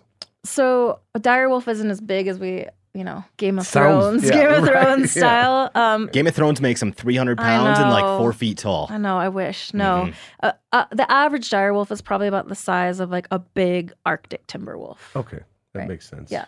Did you know, you don't know this. I was going to say, did you know that me and my wife's first date was at La Brea Tar Pits? But you had no I did not know that. Well, I'm here to tell you. What a segue. I'm here. Well, no, hear me out. So I have a very nice, I don't mean to brag, skull display at my house, built into my wall. Yeah. My first date with my wife, we went to La Brea Tar Pits. The wall. And they have the wall of dire wolf skulls. Yeah. And I said at that time, someday I'm going to build one of those into my house. You did it. And then married her and built the skull wall. Wow. Stick to my word. Score. Yeah. Can I tack onto this conversation? This tattoo is that is the cattle brand of the original owners of the La Brea Tar Pit. When I think it was called the La Roca Ranch. Yeah. Because I also went there and I was so moved by like the Direwolves thing that was like I want something associated with that. Yeah. Yeah. The Brea Tar Pit's very cool. I mean, they're very cool. I worked there several times, and one time when I was working there, I had this like office that kind of looked out over the tar pits, and I just watched as like one after the other animals just adding to the like adding birds to or squirrels? What? Oh yeah, birds mostly just landing and then just. Are you serious? Oh yeah, I Down was just Periscope. like the tar pits are still taking victims. But you know, yeah. when as crazy that is, and I don't know how many 175 dire wolves that come out of there or whatever yeah, the hell, yeah. all that stuff. You think of it just be like a death, like smell like death. But they're saying that as long as those pits have been going, I think it was that if you had an incident, Yeah. meaning a baby mammoth gets stuck in the mud, a dire wolf goes out to scavenge on it, he gets stuck in the mud. A golden eagle lands on there, he gets stuck in the mud. As long as that, or in the tar, as long as that happens every 40 years, Yeah. you're fine. Yeah. Like that would account for the bazillions of dead things collected in that tar. And they never. But I had no idea they're still fishing. They never learned. They never learned. It just kept going. I would just watch, and some Really? I had bird no would just idea. land, and I thought, Humans nope. must have learned though. No. There's been one human ever found there. It was like an 18 to Yep. 20-year-old woman. But she was thrown in there because 10,000 years she had ago. an axe wound to her head. Yeah, the Brea woman. I didn't know Yeah. that. Oh yeah, Yeah. no, she was thrown in there as a cover up. Whoa. Yeah, there's a dog in there. You didn't know that? 10,000-year-old crime. She had an axe. Yeah, she had it blown into the head with an axe, and then someone great. said, "I know, I I'm mean, gonna stick her." Yeah, humans love to throw like bog bodies. They like, just love to throw a dead body into one of these things: bogs, tar pits, swamps. Yeah, it'd be addicting. Yeah. Seeing, It's- throwing things in there. What happens? Wow. Yeah, still taking victims. Dart. Oh, hold on a minute. Did you just write that, Corinne? I-40? I did. I was right. I was waiting to get in Well, there you should with have it. celebrated my rightness. I was going to get there. I-40 in Arizona and New Mexico is the northern boundary of the Mexican gray wolves. I got two more dire wolf questions. All right. Have you guys found where anybody was any butchered remains of dire wolves? We're not sure. That's the answer. So we don't have a lot of sites where we have overlap between dire wolves and humans. Okay. The few sites that we have are in New Mexico and Arizona, where we have butchery sites where humans have butchered a mammoth, and we also have remains of dire wolves. Got it. But no obvious interaction. Like no tools made from dire wolf bones or No, nothing very specific like that. We think probably humans caught the tail end around 12 to 13,000 years ago is the time when a lot of those mega predators in the Americas start to go. yeah. Short-faced bear, saber-toothed cats, dire wolves, they all start to go out. So there may have been like a kind of holdout group in the Southwest that kind of held on for some period of time and then kind of petered out. I think for our paper, we got one of the kind of latest dates of dire wolves, and it was like 12,700 years ago. And that's probably towards the very end of the dire wolf population. And do you ever are you ever running genetic lines on anything living today? Or anything from okay, how to put this? So direwolves, 12,000 years ago, they were gone. Yeah. Okay. Do you ever see in anything living today or anything that died in the last 10,000 years where you're like, oh, somehow some dire wolf snuck in there? No. So it legit went, it's gone. So we checked everything we think is possible. Dogs, coyotes, gray wolves. Nothing has any kind of dire wolf in it. And dire wolves and gray wolves have a common ancestor about 5.8 million years ago, but after that they diverged. So what was interesting was that we always assumed that dire wolves were just gray wolves. Mm-hmm. Like they look nearly identical in their morphology. And the people at Tar Pits are the experts in dire wolves, and they just look so similar. We figured that they're like a sister species or just very closely related. And so when we finally got DNA out of them, the reason it took so long is because the stuff at La Brea, is where most of dire wolves are coming from, covered in tar. Not a great place to find DNA. Tar, is that right? Tar destroys the DNA. Oh, I didn't know that. Yeah, so can't get DNA out of those. So Just can't. No, can't. Really? Any of that stuff? No, the tar just like destroys it. So I didn't know that. I went on this like bonkers road trip where I just drove everywhere I could think of that might have dire wolf bones and collected a Just knock on the door. bunch of dire wolf samples, like Idaho Museum Natural History. Hey, do you guys have dire wolf? I just went everywhere and tried to get as many as I could, and we managed to get 5 out of hundreds that we tested. That From where? we actually. So we have 2 from American Falls, from Idaho, and then 1 from Ohio, 1 from Texas, I think, and another one from somewhere back east. So 5 random ones, not La Brea or anywhere famous that we know dire wolves from. And when we tested those, there's just no relationship at all. We found that they are more closely related to like jackals than they are gray wolves or dogs or coyotes or anything like that. They were? They diverged so long ago. So their ancestor that was related to like a jackal, African jackal ancestor, diverged, came over from Africa, across Eurasia, and into the Americas, right? And that split happened 5.8 million years ago. And so their relationship to wolves is not very close relationship. They just look like wolves. It's like convergent evolution. They do the same things. They live in the same place. They eat the same thing. So they look the same. But yeah. Are you familiar with the Grateful Dead? I've become familiar with a lot of things that are tangential to dire wolves Well, since so you doing know, this you know work. where I'm going with Oh, this. yeah. You know where I'm going with this. I do, yeah. They have one good album. Yeah. Reckoning. Yeah. That's it, you think? That's it. Okay. I don't care what Doug Duran plays in his car. They got one good album, Reckoning, which includes the song Dire Wolf. Yes. Yeah. Yeah. You should license that, Phil. We could play it during the podcast. Yeah, sounds good. Sure, it'll work out just fine. When I talk about dire wolves, a lot of things come up. Game of Thrones, obviously. Is Yeah, no, like man, I the don't top- traffic in that kind of stuff. Is that- I don't like any kind of new. I don't like any kind of new stuff that people know about. Game of Thrones. Because then it's just I'm always afraid my brain will become like their brain. Well, you got to work backwards then. You got Game of Thrones, and then you got D&D, Dungeons and Dragons. Anyone who Yeah, plays Dungeons and I'll talk Dragons? about that. Yeah. The guys in high school were into that. Dire wolves. There's like a dire wolf card. Dire wolves are part of that, and then Grateful Dead. Those are kind of the touchstones of dire wolves. Most people, though, a lot of people had no idea dire wolf was a real animal. Thought it was a completely mythological like creature that was just made up for Game of Thrones or made up for Dungeons and Dragons, and don't know that it was a real animal. Yeah. Did you all know that dire wolf was a real animal? Yeah, dude. I told you from my first date. And I probably knew about it. Probably not in high school. I didn't, Right, but yeah. Game of Thrones. Who's the S on your necklace? What's that? My kid. What's your kid's name? Scout. Huh. Oh, that's from the movie. Yeah. Yeah. To Kill a Mockingbird. Kill a Mockingbird. It's a novel. It's also a movie. Steve, Holy cow, Steve, man. how many books do you know to me to read? Okay, if I quote something, You're it's from probably a forced movie. to in high school. Yeah. You named it after, are you familiar with the somewhat misogynistic theory that Truman Capote wrote that book? No. Yeah. No. So, yeah. I learned that in the movie Capote. Oh, did you? Yeah. Oh, that's in there? Yeah. Oh. Wasn't he supposedly the Dale character in the novel?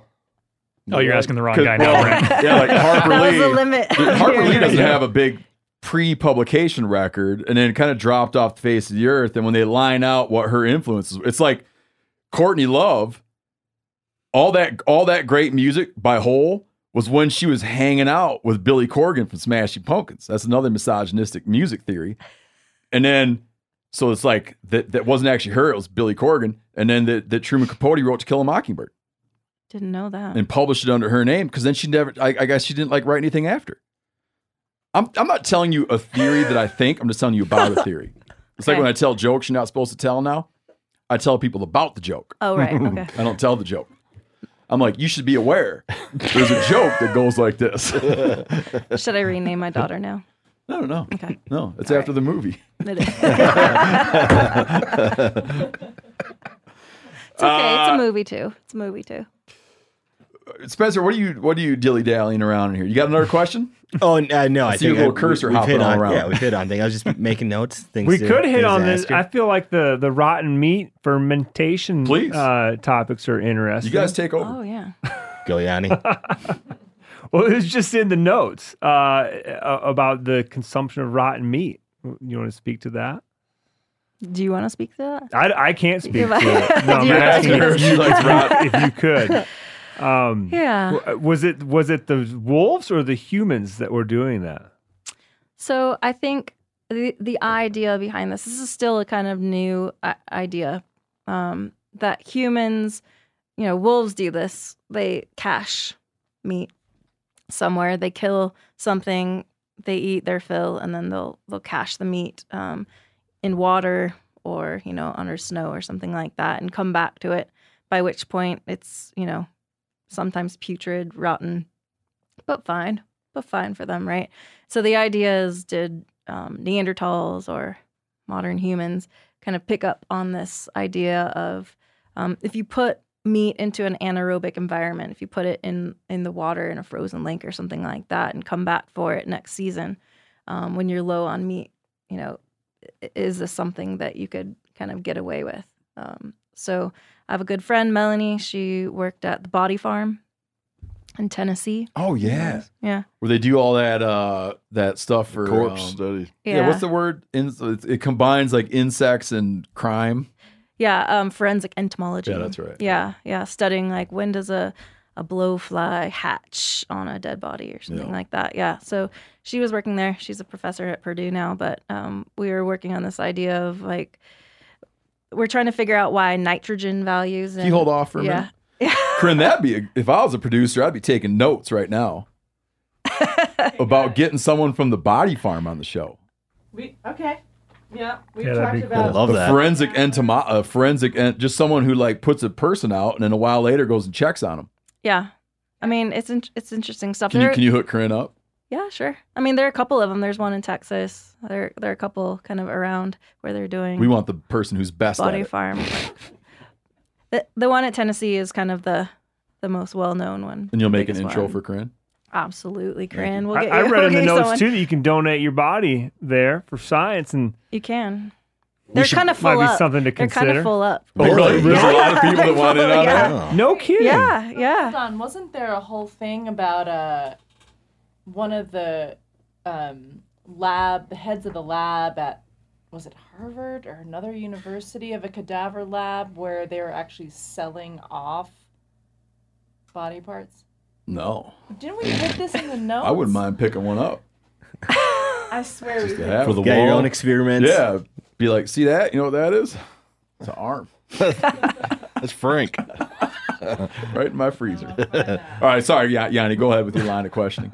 I don't think I had a question. We were listening to Angela explain about the body. I mean, farm. last I heard, they were full up, and that they were at max capacity of the number of people that they could take on that had signed up It's to too many donate people their want in bodies. there. So many people want to donate their bodies, and there's a pretty an extensive process of paperwork that you need to do before, because part of the work that they're doing at that lab is, being able to track things that have to do with knowing, kind of what your diet is and what your age is and things like that. So they need some background information on who you are and kind of what kind of lifestyle you lived or things like that.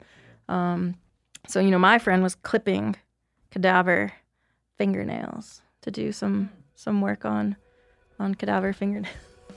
Things like that. I mean, it's really interesting work. Definitely be a good episode.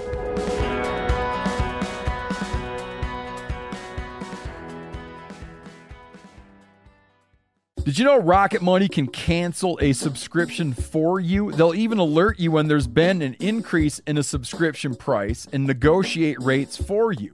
I can see my subscriptions in one place, and if I see something I don't want, Rocket Money can help me cancel it with just a few taps. You wouldn't believe how many people are paying for subscriptions they don't use. This happened to me. It's annoying. This helps you find it out and get rid of it.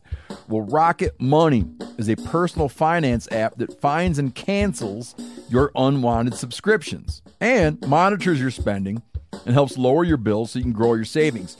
Rocket Money has over 5 million users and has saved a total of $500 million in canceled subscriptions, saving members up to $740 a year when using all of the app's features. Stop wasting money on things you don't use. Cancel your unwanted subscriptions by going to rocketmoney.com/meateater. That's rocketmoney.com/meateater. rocketmoney.com/meateater. Pay attention here because this is a hell of a good service. It's called the Wellness Company. Picture this, okay? You wake up, you got a scratchy throat, you're all congested, you got a runny nose, you got a cough, whatever. And you weigh your options like you tough it out, get sick, take time off work, try to get a doctor's appointment sometime in the next few months, wait 2 hours at urgent care and sit in a room full of sick folks. Or you open your medical emergency kit. You match your symptoms to the doctor recommended prescription and you start on the right meds right away. These medical emergency kits is not a first aid kit, all right? It comes with doctor prescribed meds to treat over 39 medical issues. So, on hand, strong antibiotics for infections of all types. Plus, a doctor's easy guide so you know exactly what to take and when. No waiting to see the doctor, no waiting at the pharmacy. It's all in there. Every home should have at least one medical emergency kit. Order yours online in minutes. Your kit will be rushed to your door. Get 15% off at twc.health/meateater, but you got to use the promo code meateater. That's promo code meateater, okay, at twc.health/meateater. Applying for tags each year in the West can be daunting. Yeah, I apply for everything everywhere. It's daunting. You have to go to a variety of sources to formulate your best guess as to where to apply. Well, this is a thing of the past now. OnX just launched hunt research tools to simplify the process for all hunters. This tool helps organize the data that matters, makes comparing hunt options easy, and helps hunters develop a plan based on real metrics rather than gut feelings. OnX Hunt also offers all elite members a free digital membership to Hunt and Fool, who I use, for boots on the ground insight and knowledge, and a membership to Hunt Reminder so you never miss another deadline. Stop stressing over application season and apply with confidence in 2024. Check out OnX Hunt Research Tools, free for all OnX Hunt Elite members. Not an elite member? Well, let's fix that. Use code MeatEater to receive 20% off your membership at onxmaps.com/hunt. This is an app I use literally every day. I use it for every aspect of hunting, scouting, trapping, you name it. Are you familiar? I think this might have got debunked, but there was a site where they had the way they interpreted this site at the time was that they had killed some mammoths, put those mammoths in a pond, and then took the intestines and packed them full of gravel and wove the gravel filled intestines as weights. Oh, okay. Over the carcasses to hold them underwater. So the intestine rotted away, but you had this skeletal remains of this meat overlaid with these cylinders of gravel, and that's what they suspected, that they had made like No, yeah, I don't know that anchors. site. I mean, I wouldn't be surprised. I think we think of ancient peoples as kind of like slow, No. right? No, of course not. They would have figured out all sorts of stuff like this, right? They would have figured out pretty I quickly. don't think of that as like a new timey idea. What? Packing intestines full of gravel and laying them over some meat. Yeah, I mean, you could Because I got friends that none of them's proposed that we do that. you try it. I mean, next time you guys go out hunting, take a carcass that has something left on it and put it in a cold body of water. Cover it with some gravelly intestines and see how long. Yep. See how long it takes. We've done that just to keep flies. Where it's kind of nasty the way it looks after a while, but between getting full of fly eggs and hot or putting it in the creek, we've opted to just stick it in the creek. How long did you leave it Just there? days, a couple days. What was it like when you took it out? Just looks like something that drowned. It gets bled out real bad, so it gets white. Right. But I don't think if you Pepsi challenged it, I don't think you'd be able to taste the difference, to be honest with you. It just looks off-putting. How long do you think you could leave it in the water? Well, if you put it in a creek and that creek was running like a glacial stream where that thing's running 40, 50 degrees, I bet you put them there for weeks and it'd still be edible. Should try it. Yeah, as long as something else wasn't starting to eat on it. Yeah, but just Some cold glacial organism water in there. Yeah, I guess the colder it is, probably less bacteria and whatnot in there to eat it. Right? Yeah, actually, in the case where we did it, that stuff was a glacier earlier that day. So it stayed really cold. Real cold. Anaerobic. Yeah. Yeah. Did you notice any trends with the average lifespan of domestic dogs thousands of years ago? Did it seem very different? Not really. We found lots of 10, 12-year-old dogs. Wow. Ancient dogs, which is, not that far off from, I mean, Really? how old do your guys' hunting dogs? I always say 12 is an easy number. Yeah. Yeah. Yeah. Yeah. Yeah, that's about right. Of active hunting. And not necessarily the last year or two, but in some cases, What is the life cycle of like a hunting dog in terms of how long does it take to Like train? performance? When does it get good? When does it kind of plateau? And then when does it? in the bird dog world, I don't know in the hound world, Yanni, but in the bird dog world, we always say by 3 years, you know what you have. By his third season, and of course that takes training to get there. His die has been cast. Right. Like put it this way, he's not going to get better. He's not going to start pointing them 40 yards away and giving you more opportunity. Whatever he's developed over a couple of 3 seasons, there's your dog. How long till you know what you got? Usually you can tell about a year and a half. Like you just get one hunting season behind you and you see potential and then you're just hoping to build on that. But sometimes it just never builds. Got it. It just. But I've you got one form a dog that- strong, at a year and a half, you have a strong hunch. Oh yeah. And at 3 years, you know. Yeah. I got a dog right now that hunts behind me. He's just making sure you didn't miss something. I just can't bear to color. We lined up in North Dakota last He's like, year. I'll take off the rear, Ronnie, just in case you pass one by. We had 5 of us pushing this big state land, and Eddie's behind us. She's doing a nice job of going left to right, but she's behind us. So I think Trent said, well, how about if we turn around with the guns and walk backwards? so yeah, she's not going to be a rock star. But, Right. And how how long old does is it that take one? with a hound, Johnny? Well, but one second. I want this rear hunting dog. Well- so that kind of thing, there's no way you're That's- going to correct that. And I'll be honest with you, I know for a fact because I know who owned her and I got him from her. She did something very similar to that in her little puppy test before she was a year of age. And you're not going to correct that. No. You're not going to say, listen. Oh, you could overhandle her and call her around and call her around and call her around. I just let her hunt. She hunts fine with one person, but with more than one person, she decides to go left to right behind you. I don't know. But how long does a hound take? I think Yanni? Brent could probably speak to it better than I can. Well, it's with they have been bred so strong over the last 50, 60 years. Your line of coon dogs. Yes, it's and if you're pleasure hunting or you're competition hunting, you're getting your dogs from the same place, all out of the same litters, and they're bred for competition.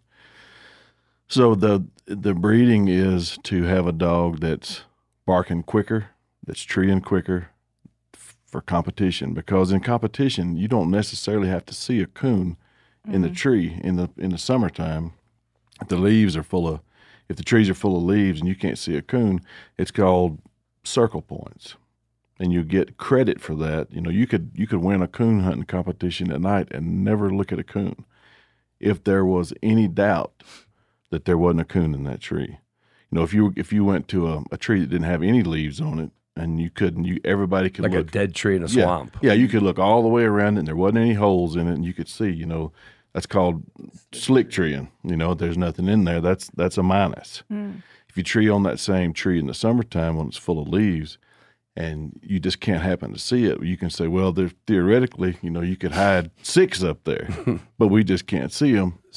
But that's, you know. So, Brent, what age would positive. you say would you see your best? Well, my dog was started treeing by himself when he was 9 months old. Oh.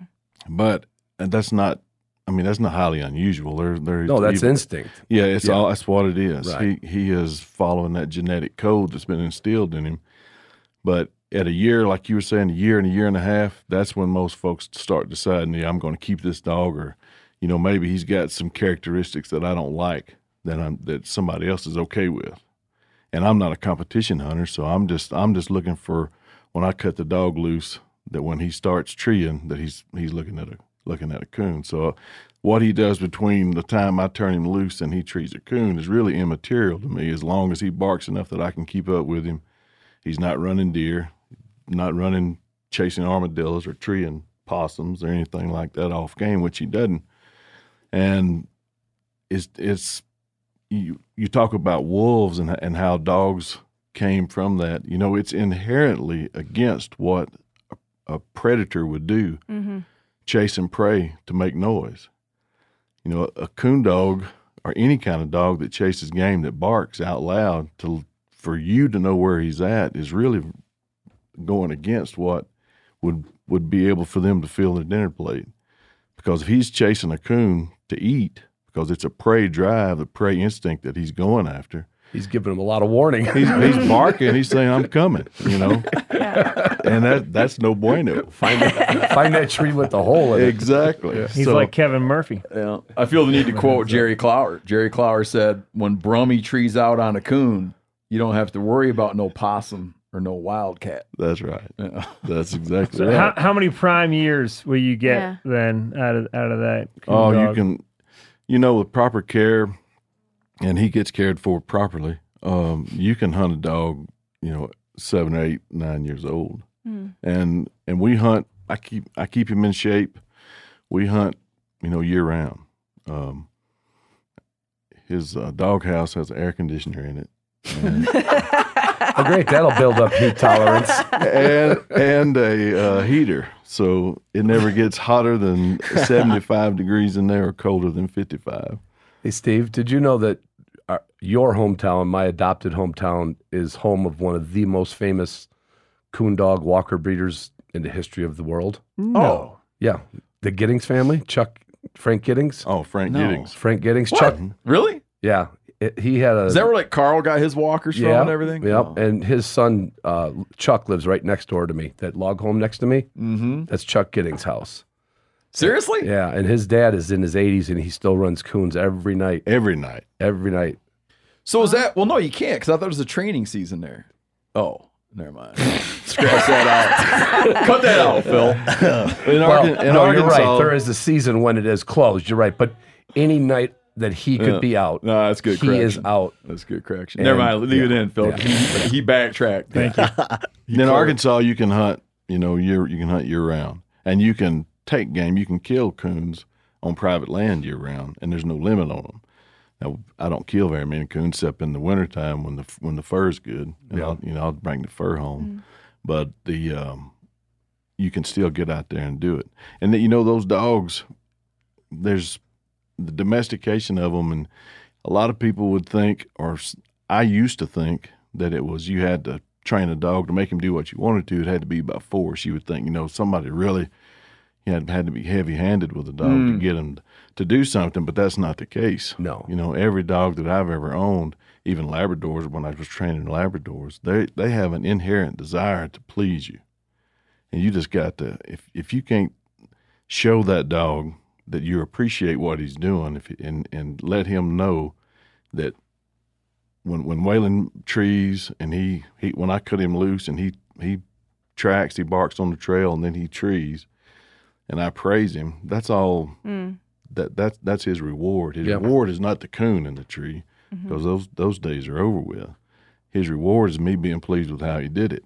If he goes out to do it again, and if he goes out and does something, he does something wrong. I mean, knock on wood, he's never treated a possum. But how I would deal with that is he wouldn't get a reward. He'd be like, "Come on, let's get out of here." I'd put a a leash on him and lead him away and cut him loose again. And it would be different for him. He'd be like, "Wow, he's like, oh man, no high five." He usually rubs my ears real good when we do this. Yeah, Alexis is still going to let him come in the house, but did those ancient people get the same feeling of just joyful pride that I got when I was in Arkansas and Mingus treated his first coon? That doesn't show up in the genes. I mean, let me tell you, I've seen some really elaborate dog burials, ancient dog burials. There's one site in Sweden where big cemetery, we got humans in big cemetery, but humans in one location, young children in this kind of like middle ground location, and then a whole cemetery of dogs.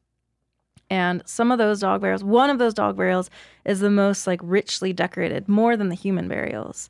It's got, I mean, all sorts of shells and points and red deer antlers and ochre and the whole, it's curled up with its tail kind of between his legs and its legs tucked up. And I mean, you have to think that a dog's not being buried like that unless he was a bad mother licker. Something, there's something like, we probably saved somebody in the family from something. Yeah, exactly, man. They're just thinking like this is the greatest dog ever. But also, there's no telling how many hunting dogs they lost. Oh, yeah, in the forest, right? And the dog gets buried in the forest and never makes it back. But I mean, for domestication studies, I think one of the most interesting questions for me is this, thing that you guys are talking about where they are the ancestors of wolves. They have a prey drive, but somehow something's happened in the relationship with humans where they have, most dogs, released to let the final step be kind of taken over by humans, right? To make the kill, to make whatever that final decision is on. Okay, I've chased what the carcass is I've going to be scented used for. it. I've gotten you here. I've done my job I've used all my innate senses as a dog to get us here. Now you're the one to make the kill. Yeah, that's a good point, man. Right. Or when that raccoon falls out of the tree. Right. Yeah. It's like you get like a couple seconds, Yeah. and then I step in and I portion it out. Right. Like I get what exactly. I want. So this is first. the question of like, how did that?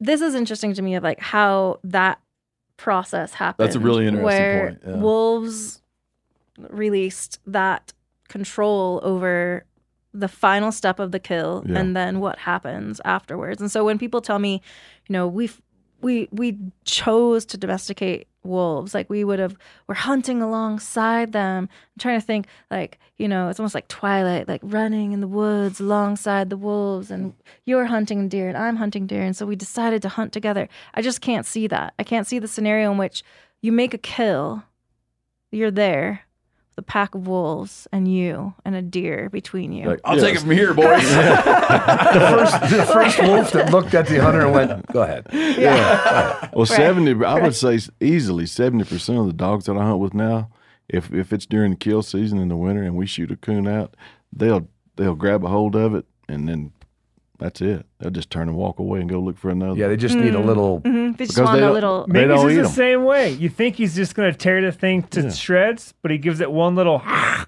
then he drops it. And he gets his food from you. Now, my kids He's have not a worried red about it. squirrel dog. It is an expert red squirrel hunter. And all she wants to do is she wants to know that they've been shot down out of the tree. Won't eat them. Yeah. No desire to pick it up. Yeah. She's treeing those red squirrels? Oh my God, yeah. She trees them. With the bark? Nope. That's the I said, if you could get that dog to bark, they got to follow her. She'll hear if a pine squirrel cuts out, she's going to that pine squirrel. And she will get and sit at the base of the tree and stare at that squirrel. And if you find her, there's a squirrel there, and she's sitting there staring at it. And when they shoot it down, she's just done. And did you do any gun preparation for this, or did it just work out? No, they kept telling me how good she was at it, and I kind of didn't believe it. But it's true, man. That dog will get one squirrel after the other, after the other, after the other. Right. Yeah. Because pine squirrels are so vocal, and they have their Achilles heel. I'm not saying every one of them does it, but when they're not happy with your presence, they. Oh, so it just keeps it going. Yeah. There's always, if you're in a good area, there's always 2 or 3 of them going at you, and so she just goes to that one, and she'll find out where it is and stare at it, and they act different. When she trees them, they'll tree lower and out in the open, and often sit there barking at her, not like they would with a person. Yeah, so my kids clean up on them. Anyway, zero interest. What's happened? Something's happened where Like, they've it wants to see them. It wants to go up and be like, yep, that one's dead. Yep. And that's it. But they've like that last final step of like predator response Partnership has like Mm-hmm. released to humans. That's a great point. Right? Why you'd go through all that trouble, and then a thing that would once reward you and your pack with all this food, you'd go through all of that same trouble. Yeah. And in the end, not get to be the one. You get the scraps. Not get to be the one that decides on allocation. You do all the work and then you just like let go and then like beg for a Like, scrap of the maybe food. he'll give us some. Right. Which is interesting when we have conversations with people who have Probably cats. didn't happen until they made kibble dry dog food. Yeah, exactly. But I mean, people have cats who, those cats go out and they'll fend for themselves all day long. But Yeah, get a most cat dogs, to do that. Yeah. Most dogs would they can chase, they can. Yeah, I can tell you a little something about cats as far as law enforcement goes. Anytime any kind of investigation where we had a death, an unobserved death where someone, old person or something, may have died in the house alone. Cats in there feeding on them. If they had a cat, the cat would be eating them. Where's the cat When we go? got What's there. it like to eat? Nose first. Nose. Yep, that's where they'll start. And then you go in there with a dog, and the dog will be starving to death, will be dead Yeah. laying beside them. They won't eat them. Cat will eat your nose. Cat will eat you. Be a good name for the show, Corinne. Take your last breath. Cat will eat Yeah. your nose. Yeah. I mean, See how that does on search. I was going to say, just crushing the SEO. This podcast all about dogs. We put cat in the title. Take that. yeah. Cat will eat your nose. So, like, I'm thinking CAT_LL, right? Cat will Cattle. eat your nose. Right, but then we have to put like a parenthetical part of the title, like dogs are better or something. I got one last question, then we're going to hand it over to Ronnie. All right. You're not interested in dogs like you don't have a bunch of dogs. I have dogs. Oh, you do? Okay. I thought you were saying that you weren't into like actually having them. No, I have dogs. I've always had dogs. Oh, I see. My Okay. parents had dogs. when I was somehow born. in the pre-chat I picked up that. Okay, I didn't get that. Yeah, I have Westies. Oh, I did pick that up. Westie? Okay, I thought you were Yeah. saying you were fixing to get into Westies, Yeah, but you're no, already into them. I'm fixing to get into some new dogs.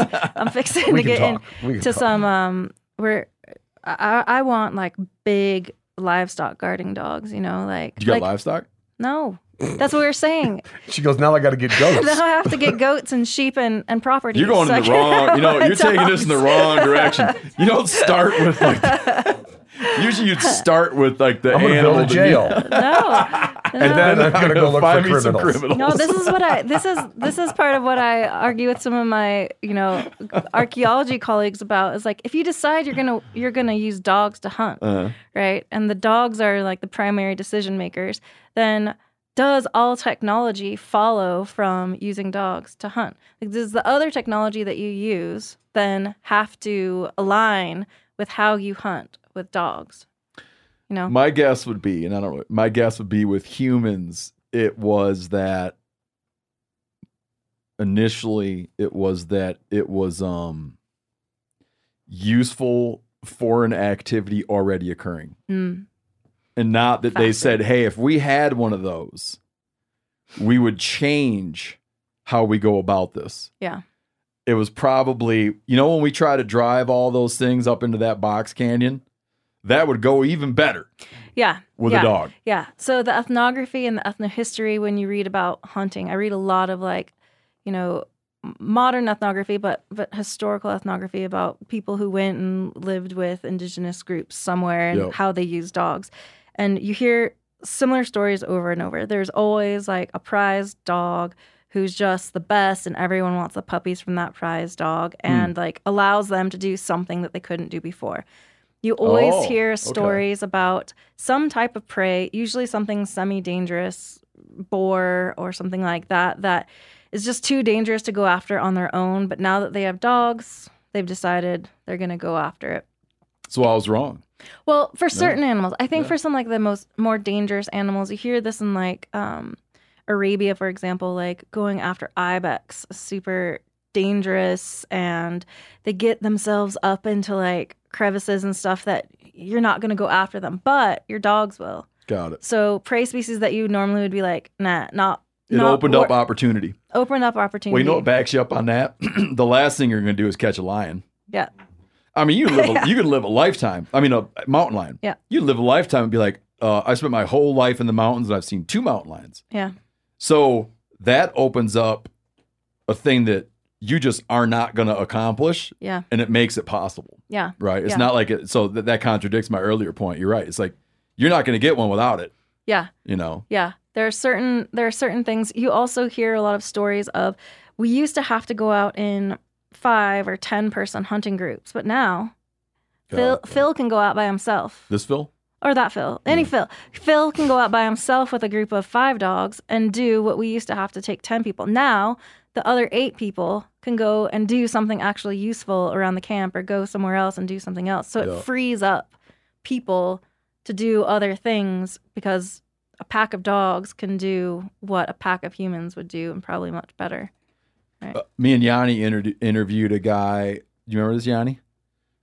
A Chimane guy. He had to tell his story in Chimane to someone who spoke Spanish. No, to someone that spoke correct, that spoke Chimane and Spanish. Yeah, he told it to someone who knows Chimane and Spanish, who then listened and told it, and then to a Spanish English speaker. And so we're getting it like third hand. Telephone. It was a big story about hunting jaguars with a dog, and a jaguar that had killed some of his dogs, and eventually getting a jaguar after it killed his primary dog. Yeah. His main dog. Yeah.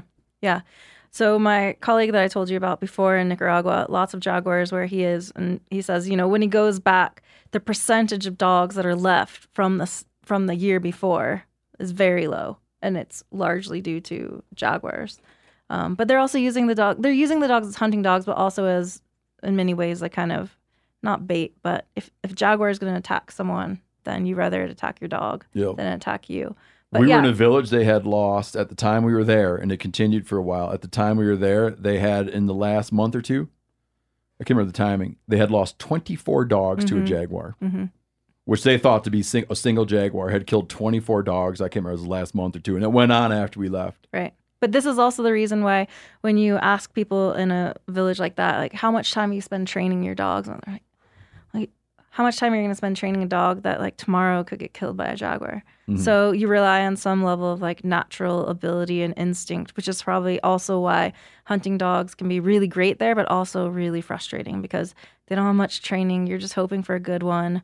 When you do get a good one, you breed them, and everyone wants the puppies because they're hoping that one's natural abilities of hunting, kind of pan out. But you don't have 3 years, because they might get killed by a jaguar tomorrow. That's a lot of training investment to put into the dog that's going to get killed tomorrow. So I think the use of hunting dogs is highly correlated to like what prey you're going after, the environment that you're in. That determines how useful a hunting dog may or may not be. And a lot of places where you read ethnography or ethnohistory of hunting dogs, the use of hunting dogs is like critical to their economy.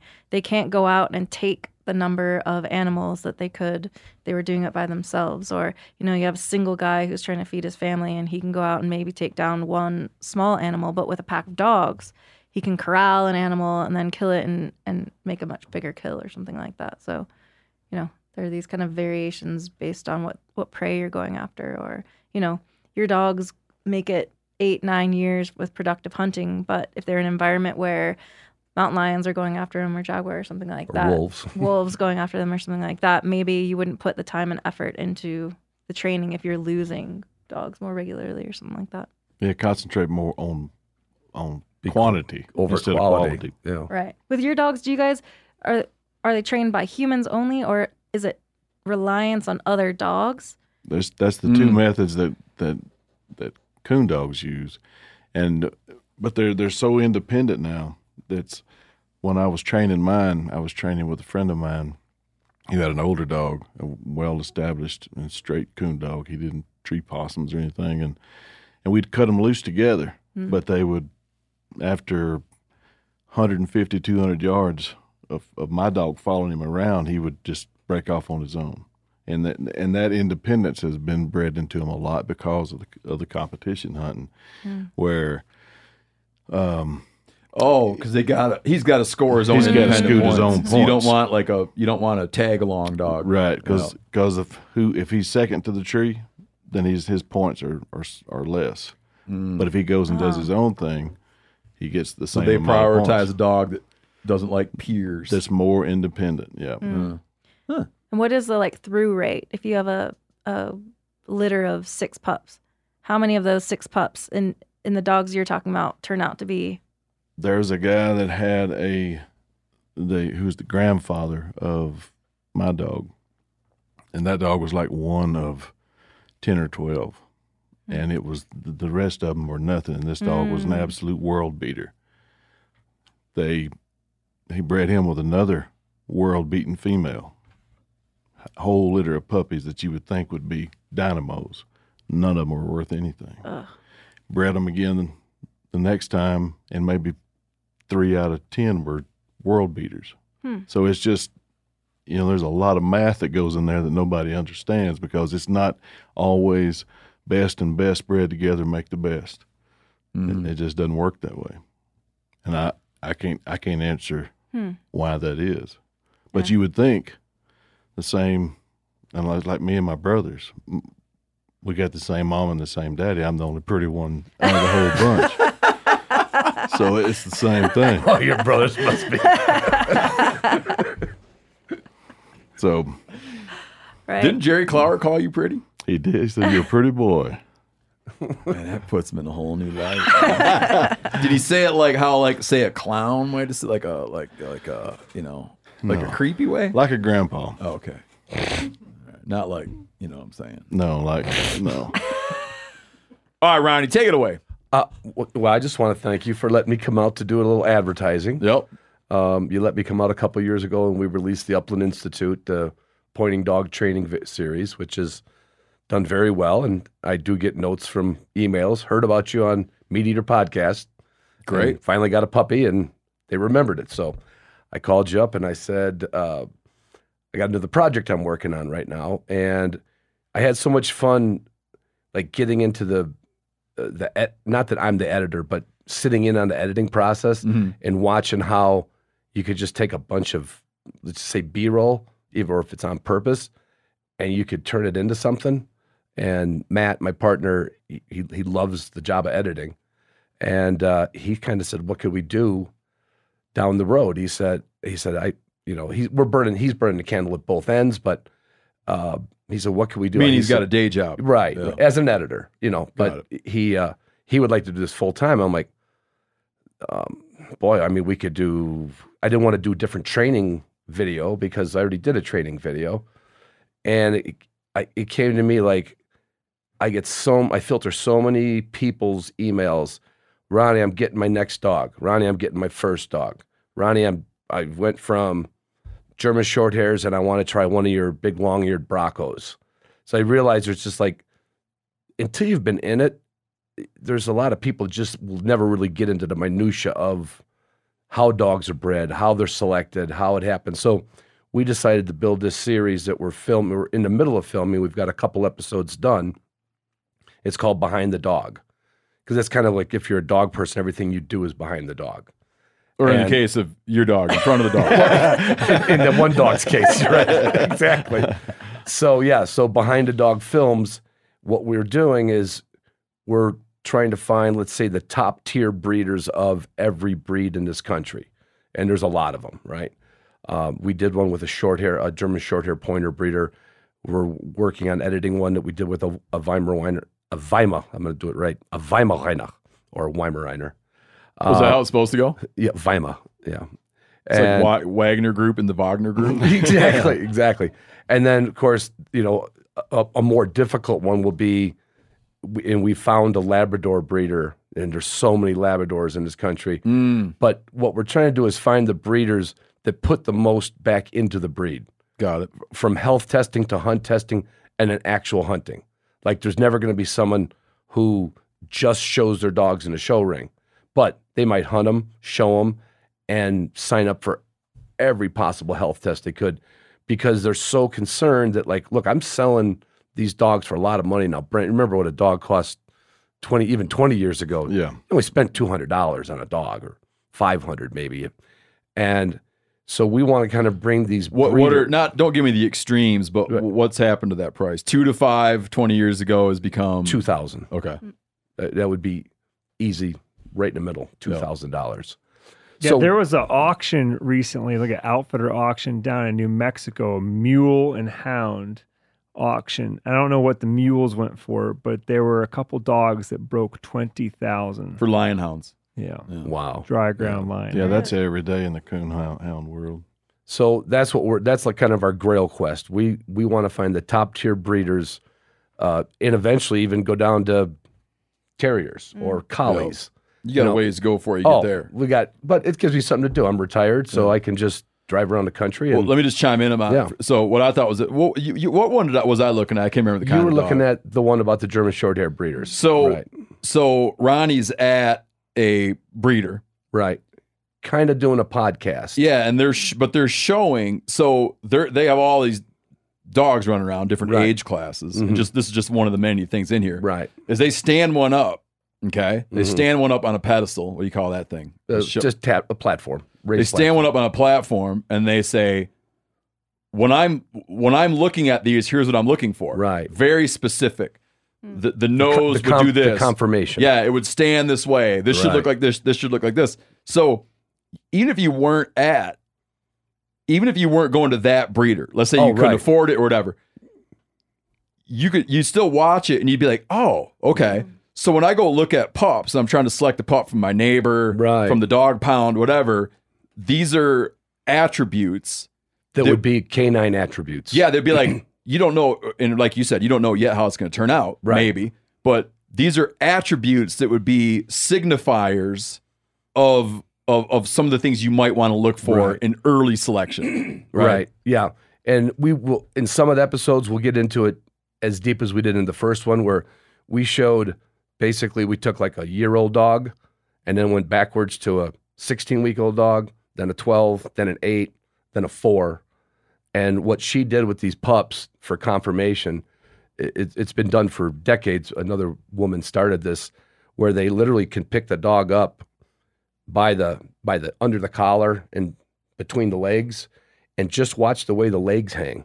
I mean, some of them are going to walk like me, Steve, and you know how funny I walk, right? With my knees out. Coming a long ways. Well, a puppy will show you that same thing. If he's going to be cow-hocked, which is where it would be knock-kneed if you were a person, you don't want to find out that you're going to have a cow-hock. It's going to run funny and eventually not be able to do the performance you want to do. It's going to wear out its back end. It's going to wear out its joints, just like I did, walking with my knees going out in two directions. So, yeah, there's things you could learn. You don't have to be interested in a German short hair. You could watch what she's doing with that puppy and be like, wow, I'm going to do that next time I look for a dog. And then, so yeah, it's like we always interview the person at their home or their kennel, or usually it's always both, of course. So we record a podcast just at a kitchen table, and then we film the whole time. We're doing it like you're doing here now. We have cameras, 2 or 3 cameras set up. You film that and the hunts and everything. Right, and in that person's case, yeah, we hunted together that prior season in North Dakota. So we use some of that footage when we're talking about how we met. You're actually watching our footage of our hunt in North Dakota. And you So learn it's like in that case, the one I watched, you learn why is hunting with this kind of dog? Mm-hmm. How is that different than other kinds of dogs? Meaning, what are some of the expectations? If you think about a bird hunting dog, what are some of the expectations of this breed? What are some of the expectations of that breed? Yeah, and I honestly, I think where the point I want to make to people is like a bird dog is pretty much a bird dog, just like a hound is pretty much a trailing hound. They have some that are a little better at big game, a little better at small game, but it's what the breeders put into it. It's the standards that they hold themselves to. And when I say standard, it's their breeding ethics. But every breed in this country now, and that's why I wanted to ask you, Angela, like if you had a direwolf skull, so all dogs have 42 teeth.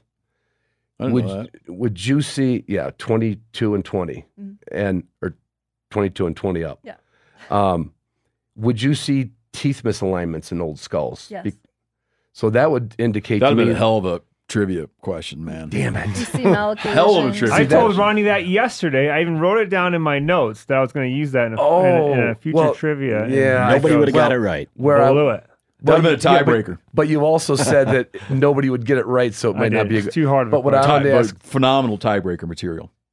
what I wanted to ask Angela is like if you found there was a dire wolf or a wolf or whatever with bad teeth, that's an indication of probably too much generational breeding. Possibly, yeah. Because if you had a dire wolf skull, how many of those exist out there? I don't even know. I'll tell you what, there's 175 of them. Oh, there's okay. So would they have any malocclusions in their Yes, mouth? they do. They would too. Yeah, they have malocclusions. They're missing molars. They have all sorts of So all that is coming from that far back. I thought it was more of a last 100 years breeding thing. Like But from see- messing with them too much. But this is what we're trying to Exactly. sort out right now is that we think some of the things you're selecting for positively, like, a water dog, you want something with this type of coat. Right. You choose something that goes with this type of coat. But what trails along with it, the genes that partner with that Right. you don't necessarily want, but Right, you're not yeah. thinking about, come along for the ride. Like are- bad hips come along for the ride We all on know good water. certain- right. I think we got to have you on an episode someday of Behind the Dog. Well, anyway, thank you, Steve. It's all you have to do is go to BehindTheDogFilms.com. Well, how many when you launch? Like how many? Tell me what ones you're going to have done now. Well, we have 2 completed. One of them was not a breeder specific, but it was a training video that we were shooting. Yep. And we really got into the weeds about how any good bird dog, especially duck dog, obviously, has to be comfortable with the water. Yep. And water should just be another terrain to even your house dog, right? If you go Like cross, you don't need to coax it at the shoreline to if go you out took there. your yeah. dog on a walk and it won't cross the creek with you, your kids aren't going to let you finish the walk because the dog's like, I don't know, but the Depends water. how deep it is. Well, but some dogs literally won't put a foot in water. So My anyway, daughter went down with her friend to swim at the creek yesterday, and her friends got her dog in a life jacket. They don't need that. They don't need that. I said to her, "You sure a dog needs a life jacket?" She's like, "Oh, she'll sink." Mingus I was like, I haven't seen a dog yet. need one. That dog does not know how to swim. Does he swim like vertical? Yeah, that's not good. That's going to wear out quick. But to answer your question, we did one with a breeder in Michigan that breeds German short hairs. Okay. We have a training one about the water. We're editing one currently with the Weimaraner breed. Got it. We're going to do a wire-haired pointing griffin breeder, and then a lab breeder, and then a poodle pointer breeder. Got it. Poodle pointer is not, think of poodle. It's Pudel. It's a German breed. We're going to do that out in Boise. So it's going to be probably one a month until, we say, okay, Matt, quit your day job. Yep. And someday you might tackle the hounds and. Oh, absolutely. In fact, if Frank Giddings could be alive for long enough, I mean, he might. But you also have to have the person that's good on the microphone too. Which Sure. Yeah. I always remember, like you had the first show, Wild Within, and you did that moose hunt, and I specifically asked you, how come you didn't have the guy on camera with you very much? And you said well, come on, no. no. But I mean, all right, I guess. Well, I'm just saying you have to find the right, not just the right breeder, but the right conversationalist. Yeah. Yeah. They can be great at what they do, but they don't convey it. So that's my goal, is to find the people that can convey their passion. Sure. And then your area of expertise is birds. You like stuff with feathers. Right. Everything that flies. Yeah. Right. But that's why I want to, like the hounds is going to be a tough one to do. There's houndsmen that don't follow any pedigree. Like they'll breed another outside type of hound. There's 7 basic hounds? Mm-hmm. 5. Yeah, I think 7. So if Brent wanted to take his walk, what is your breed? Tree and Walker, and he did it to Yanni's red bone or blue tick. Same thing. And that's a hound joke. And they bred them together. They'd probably get the same money for them. Tell me the joke. Oh, it's more of a sarcastic. Yeah. Yeah, I was just being they're all sarcastic. they're You mean like you like in walkers, you're down on red bones and blue ticks? Anything else? Okay, right, right. Not really. But Yes, only sir. among friends. Right. So the houndsman, like for me, I'm going to have to find the houndsman who probably has a 10-generation pedigree on his dogs and really collectively and consciously, it's like, no, her grandma did the same thing. Mm-hmm. Literally stood in the kennel, barked, and made circles. And you'll see that follow in litters of dogs all of a sudden. Oh, is that right? And a breeder's like, oh my God, that's just like her great aunt. Drove me crazy. And it just pops up, right? So I'm going to have to find a hound breeders that are like, you guys, Yanni and Brent might have to help. Well, Yanni got his dog from the dog pound. I'm not going to go to the but you're meeting so many, houndsmen. Yeah. There's got to be that houndsman out there that like knows that breed, like the Plots do. Like obviously, I would go to Bob Plot to learn about the Plot hounds. I didn't know the Plots were still the Plots. Yeah, the Plots are the Plots. Still. Yep. Huh. From Johannes Plot. Yeah, a lot of times so they become like the Dickinsons or something over time. Right, You know what I mean? right. Really, still the Plots. Yeah. Patrilineal descent. Well, obviously, there's some coyotes and some other stuff that's probably happened. There's something in the wood pile, but for the most part, yes, yeah. Like Clay would know all about. Like Clay could lock me up with a bunch of good ones. Oh yeah. So BehindTheDog.com. BehindTheDogFilms.com. BehindTheDogFilms.com. Yeah, I don't think we could get behind the dog for some reason. Yeah, when you look for URLs, there was behind the chicken, behind the horse, behind the dog, behind the cat. I'm like, damn, we can't get URLs are getting hard to come by, man. I found That's that why out. places now just make up words. Tubi, Hulu, whatever. You just make up words because you can't check because nothing checks out anymore. Right. So yeah, it's BehindTheDogFilms.com. Yeah. And Upland Institute still kicking ass or no? Oh yeah. No, that's a complete 4.5 hour training course. Yeah. Still available. It'll be available till the internet blows up. Got it. Or till we hit the little button in the background that says disable. No, you can download it yourself Oh. because it's not downloadable. Otherwise, you could just give it to your friend. Yeah. This is a pay system right now.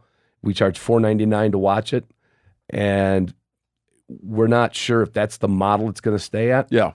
But literally just to earn the money to keep going to the next town, we had to monetize it before it was big enough to monetize in another fashion.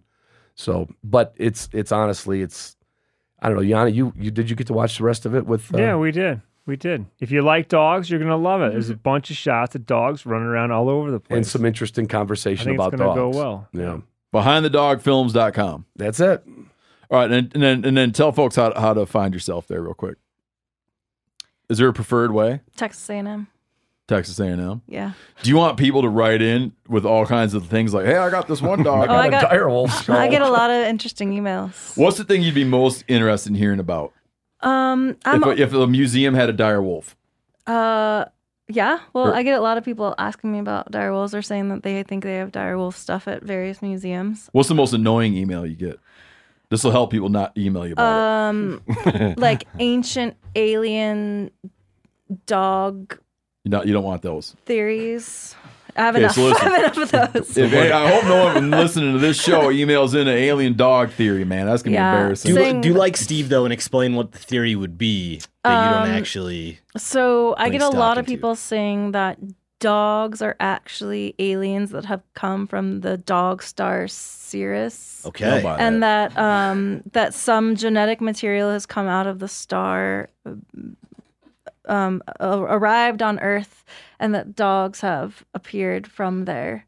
and that I'm dumb for Amazing. thinking dogs were That's what I think too domesticated now. from wolves. Now that I heard it, that's what I think for sure, man. This is a thing. It's a thing. It must be like on the internet somewhere that the dog star Sirius is, Well, stuff when is you look floating at a down. wolf and I a don't- Westie, and then that star, it just makes more Which sense makes that the more Westie sense. came from It's the true. star than It's from the true. wolf. It's true. The writer Joan Didion speaks about this, and this is pre-internet. The writer Joan Didion in Slouching Towards Bethlehem, she talks about how some people cope with how much information. There's so much information, and you face a fork in the road where you are interested in a subject, let's say like geopolitics, dogs, whatever, economics. You go like, man, I could take the fork that would be to try to digest and understand all of this information. Or I could take the fork where I know a little thing that no one else knows. Yeah. And that's really what's going on. And that's a seductive little fork. Dogs are aliens. That's where that's where so many conspiracy theories come from, is you're just, it's like there's insurmountable amounts of information. And you're like, yeah, that seems like a lot of work. Yeah. I'm buying this dog star deal Yes. because that is just easy. And then only I know it. Yeah. Yeah. I get a lot of emails that from dog people who are convinced they have it all figured out. I like And that you call them dog people. dog people, I know what you're talking about. keep emailing me. Keep emailing me. I have some good theories in my inbox. Okay, so she doesn't want to hear about dog stars, but she Not does dog want to hear stars. about. You can send those to me. I'm interested. Yeah, give me everything but dog stars. Yeah, Okay. I'm up for it. Oh, can you get me a dire wolf skull anyhow? Anyway, We could 3D print you one. really? Yeah, I'll you take want a it. real? You want No, a real I'll one? take that. If that's the best I can do. Yeah, yeah. All right, let me know. 3D Keep me printing. posted. I could go in the backyard and dig up some skulls too. You wouldn't know the difference. You wouldn't know the like difference. this, We could just give you a wolf skull. No, Looks no, the no, same. no, no, no, no. I want a 3D if I can get one. I'd like to have a 3D of a Direwolf. yeah. Oh, heads up! Speaking of that, we have Corinne. You haven't seen it yet. Hunter Spencer's working on a big octopus holding a gaff. This is gonna be great. So it's an octopus. He's got a gaff and he's got some shrimp tucked under his arms. We're gonna do a T-shirt run. Perfect. If you've listened to Puss in the Pot, Puss in the which is Pot. also really good on search. Dominates search. Hind titty, puss in the pot, cattle eat your nose, whatever this one's going to be. Cattle eat your nose. Cattle eat your nose. Yeah, Dingo ate the dominates on baby. search, man. All right, well, thank you for joining. Yeah, thank you for having This is me. great, man. Yeah. Corinne, how long were you talking about getting a real dog expert on? Like years. Like about old dog dogs. years. Like 100 years. Yanni already took his head. He's done. He just took his headset off. He's like, she doesn't know nothing about blue ticks. Took his headset off. He's done I'm talking not gonna come about up with this. anything more funny than that. Come on. It was a headset drop. All right, thanks everybody.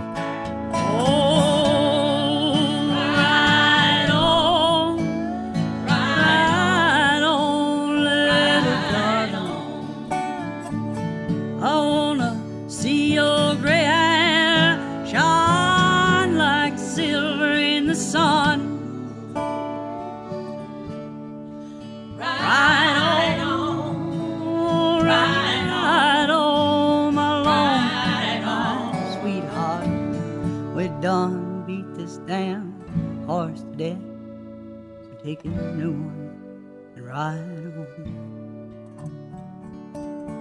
We're done, beat this damn horse to death. So take your new one and ride on.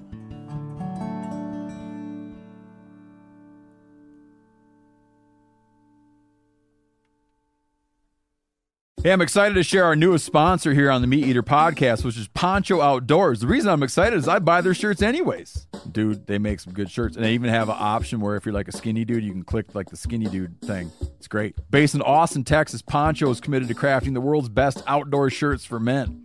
Poncho is only sold on their own website. So head over to ponchooutdoors.com, use code MeatEater for a free hat or t-shirt with any purchase of a shirt. Poncho offers free shipping and returns, so you can try them out risk-free. I'm sure a lot of you guys remember the old ceremonial hunting tradition of eating the heart out of the first animal you kill. Meat from those organs are among the most nutrient-rich foods on the planet. You can get those same benefits your ancestors craved via convenient daily capsules from Heart and Soil. Find out more at heartandsoil.co. And remember, use code MeatEater for 10% off your purchase.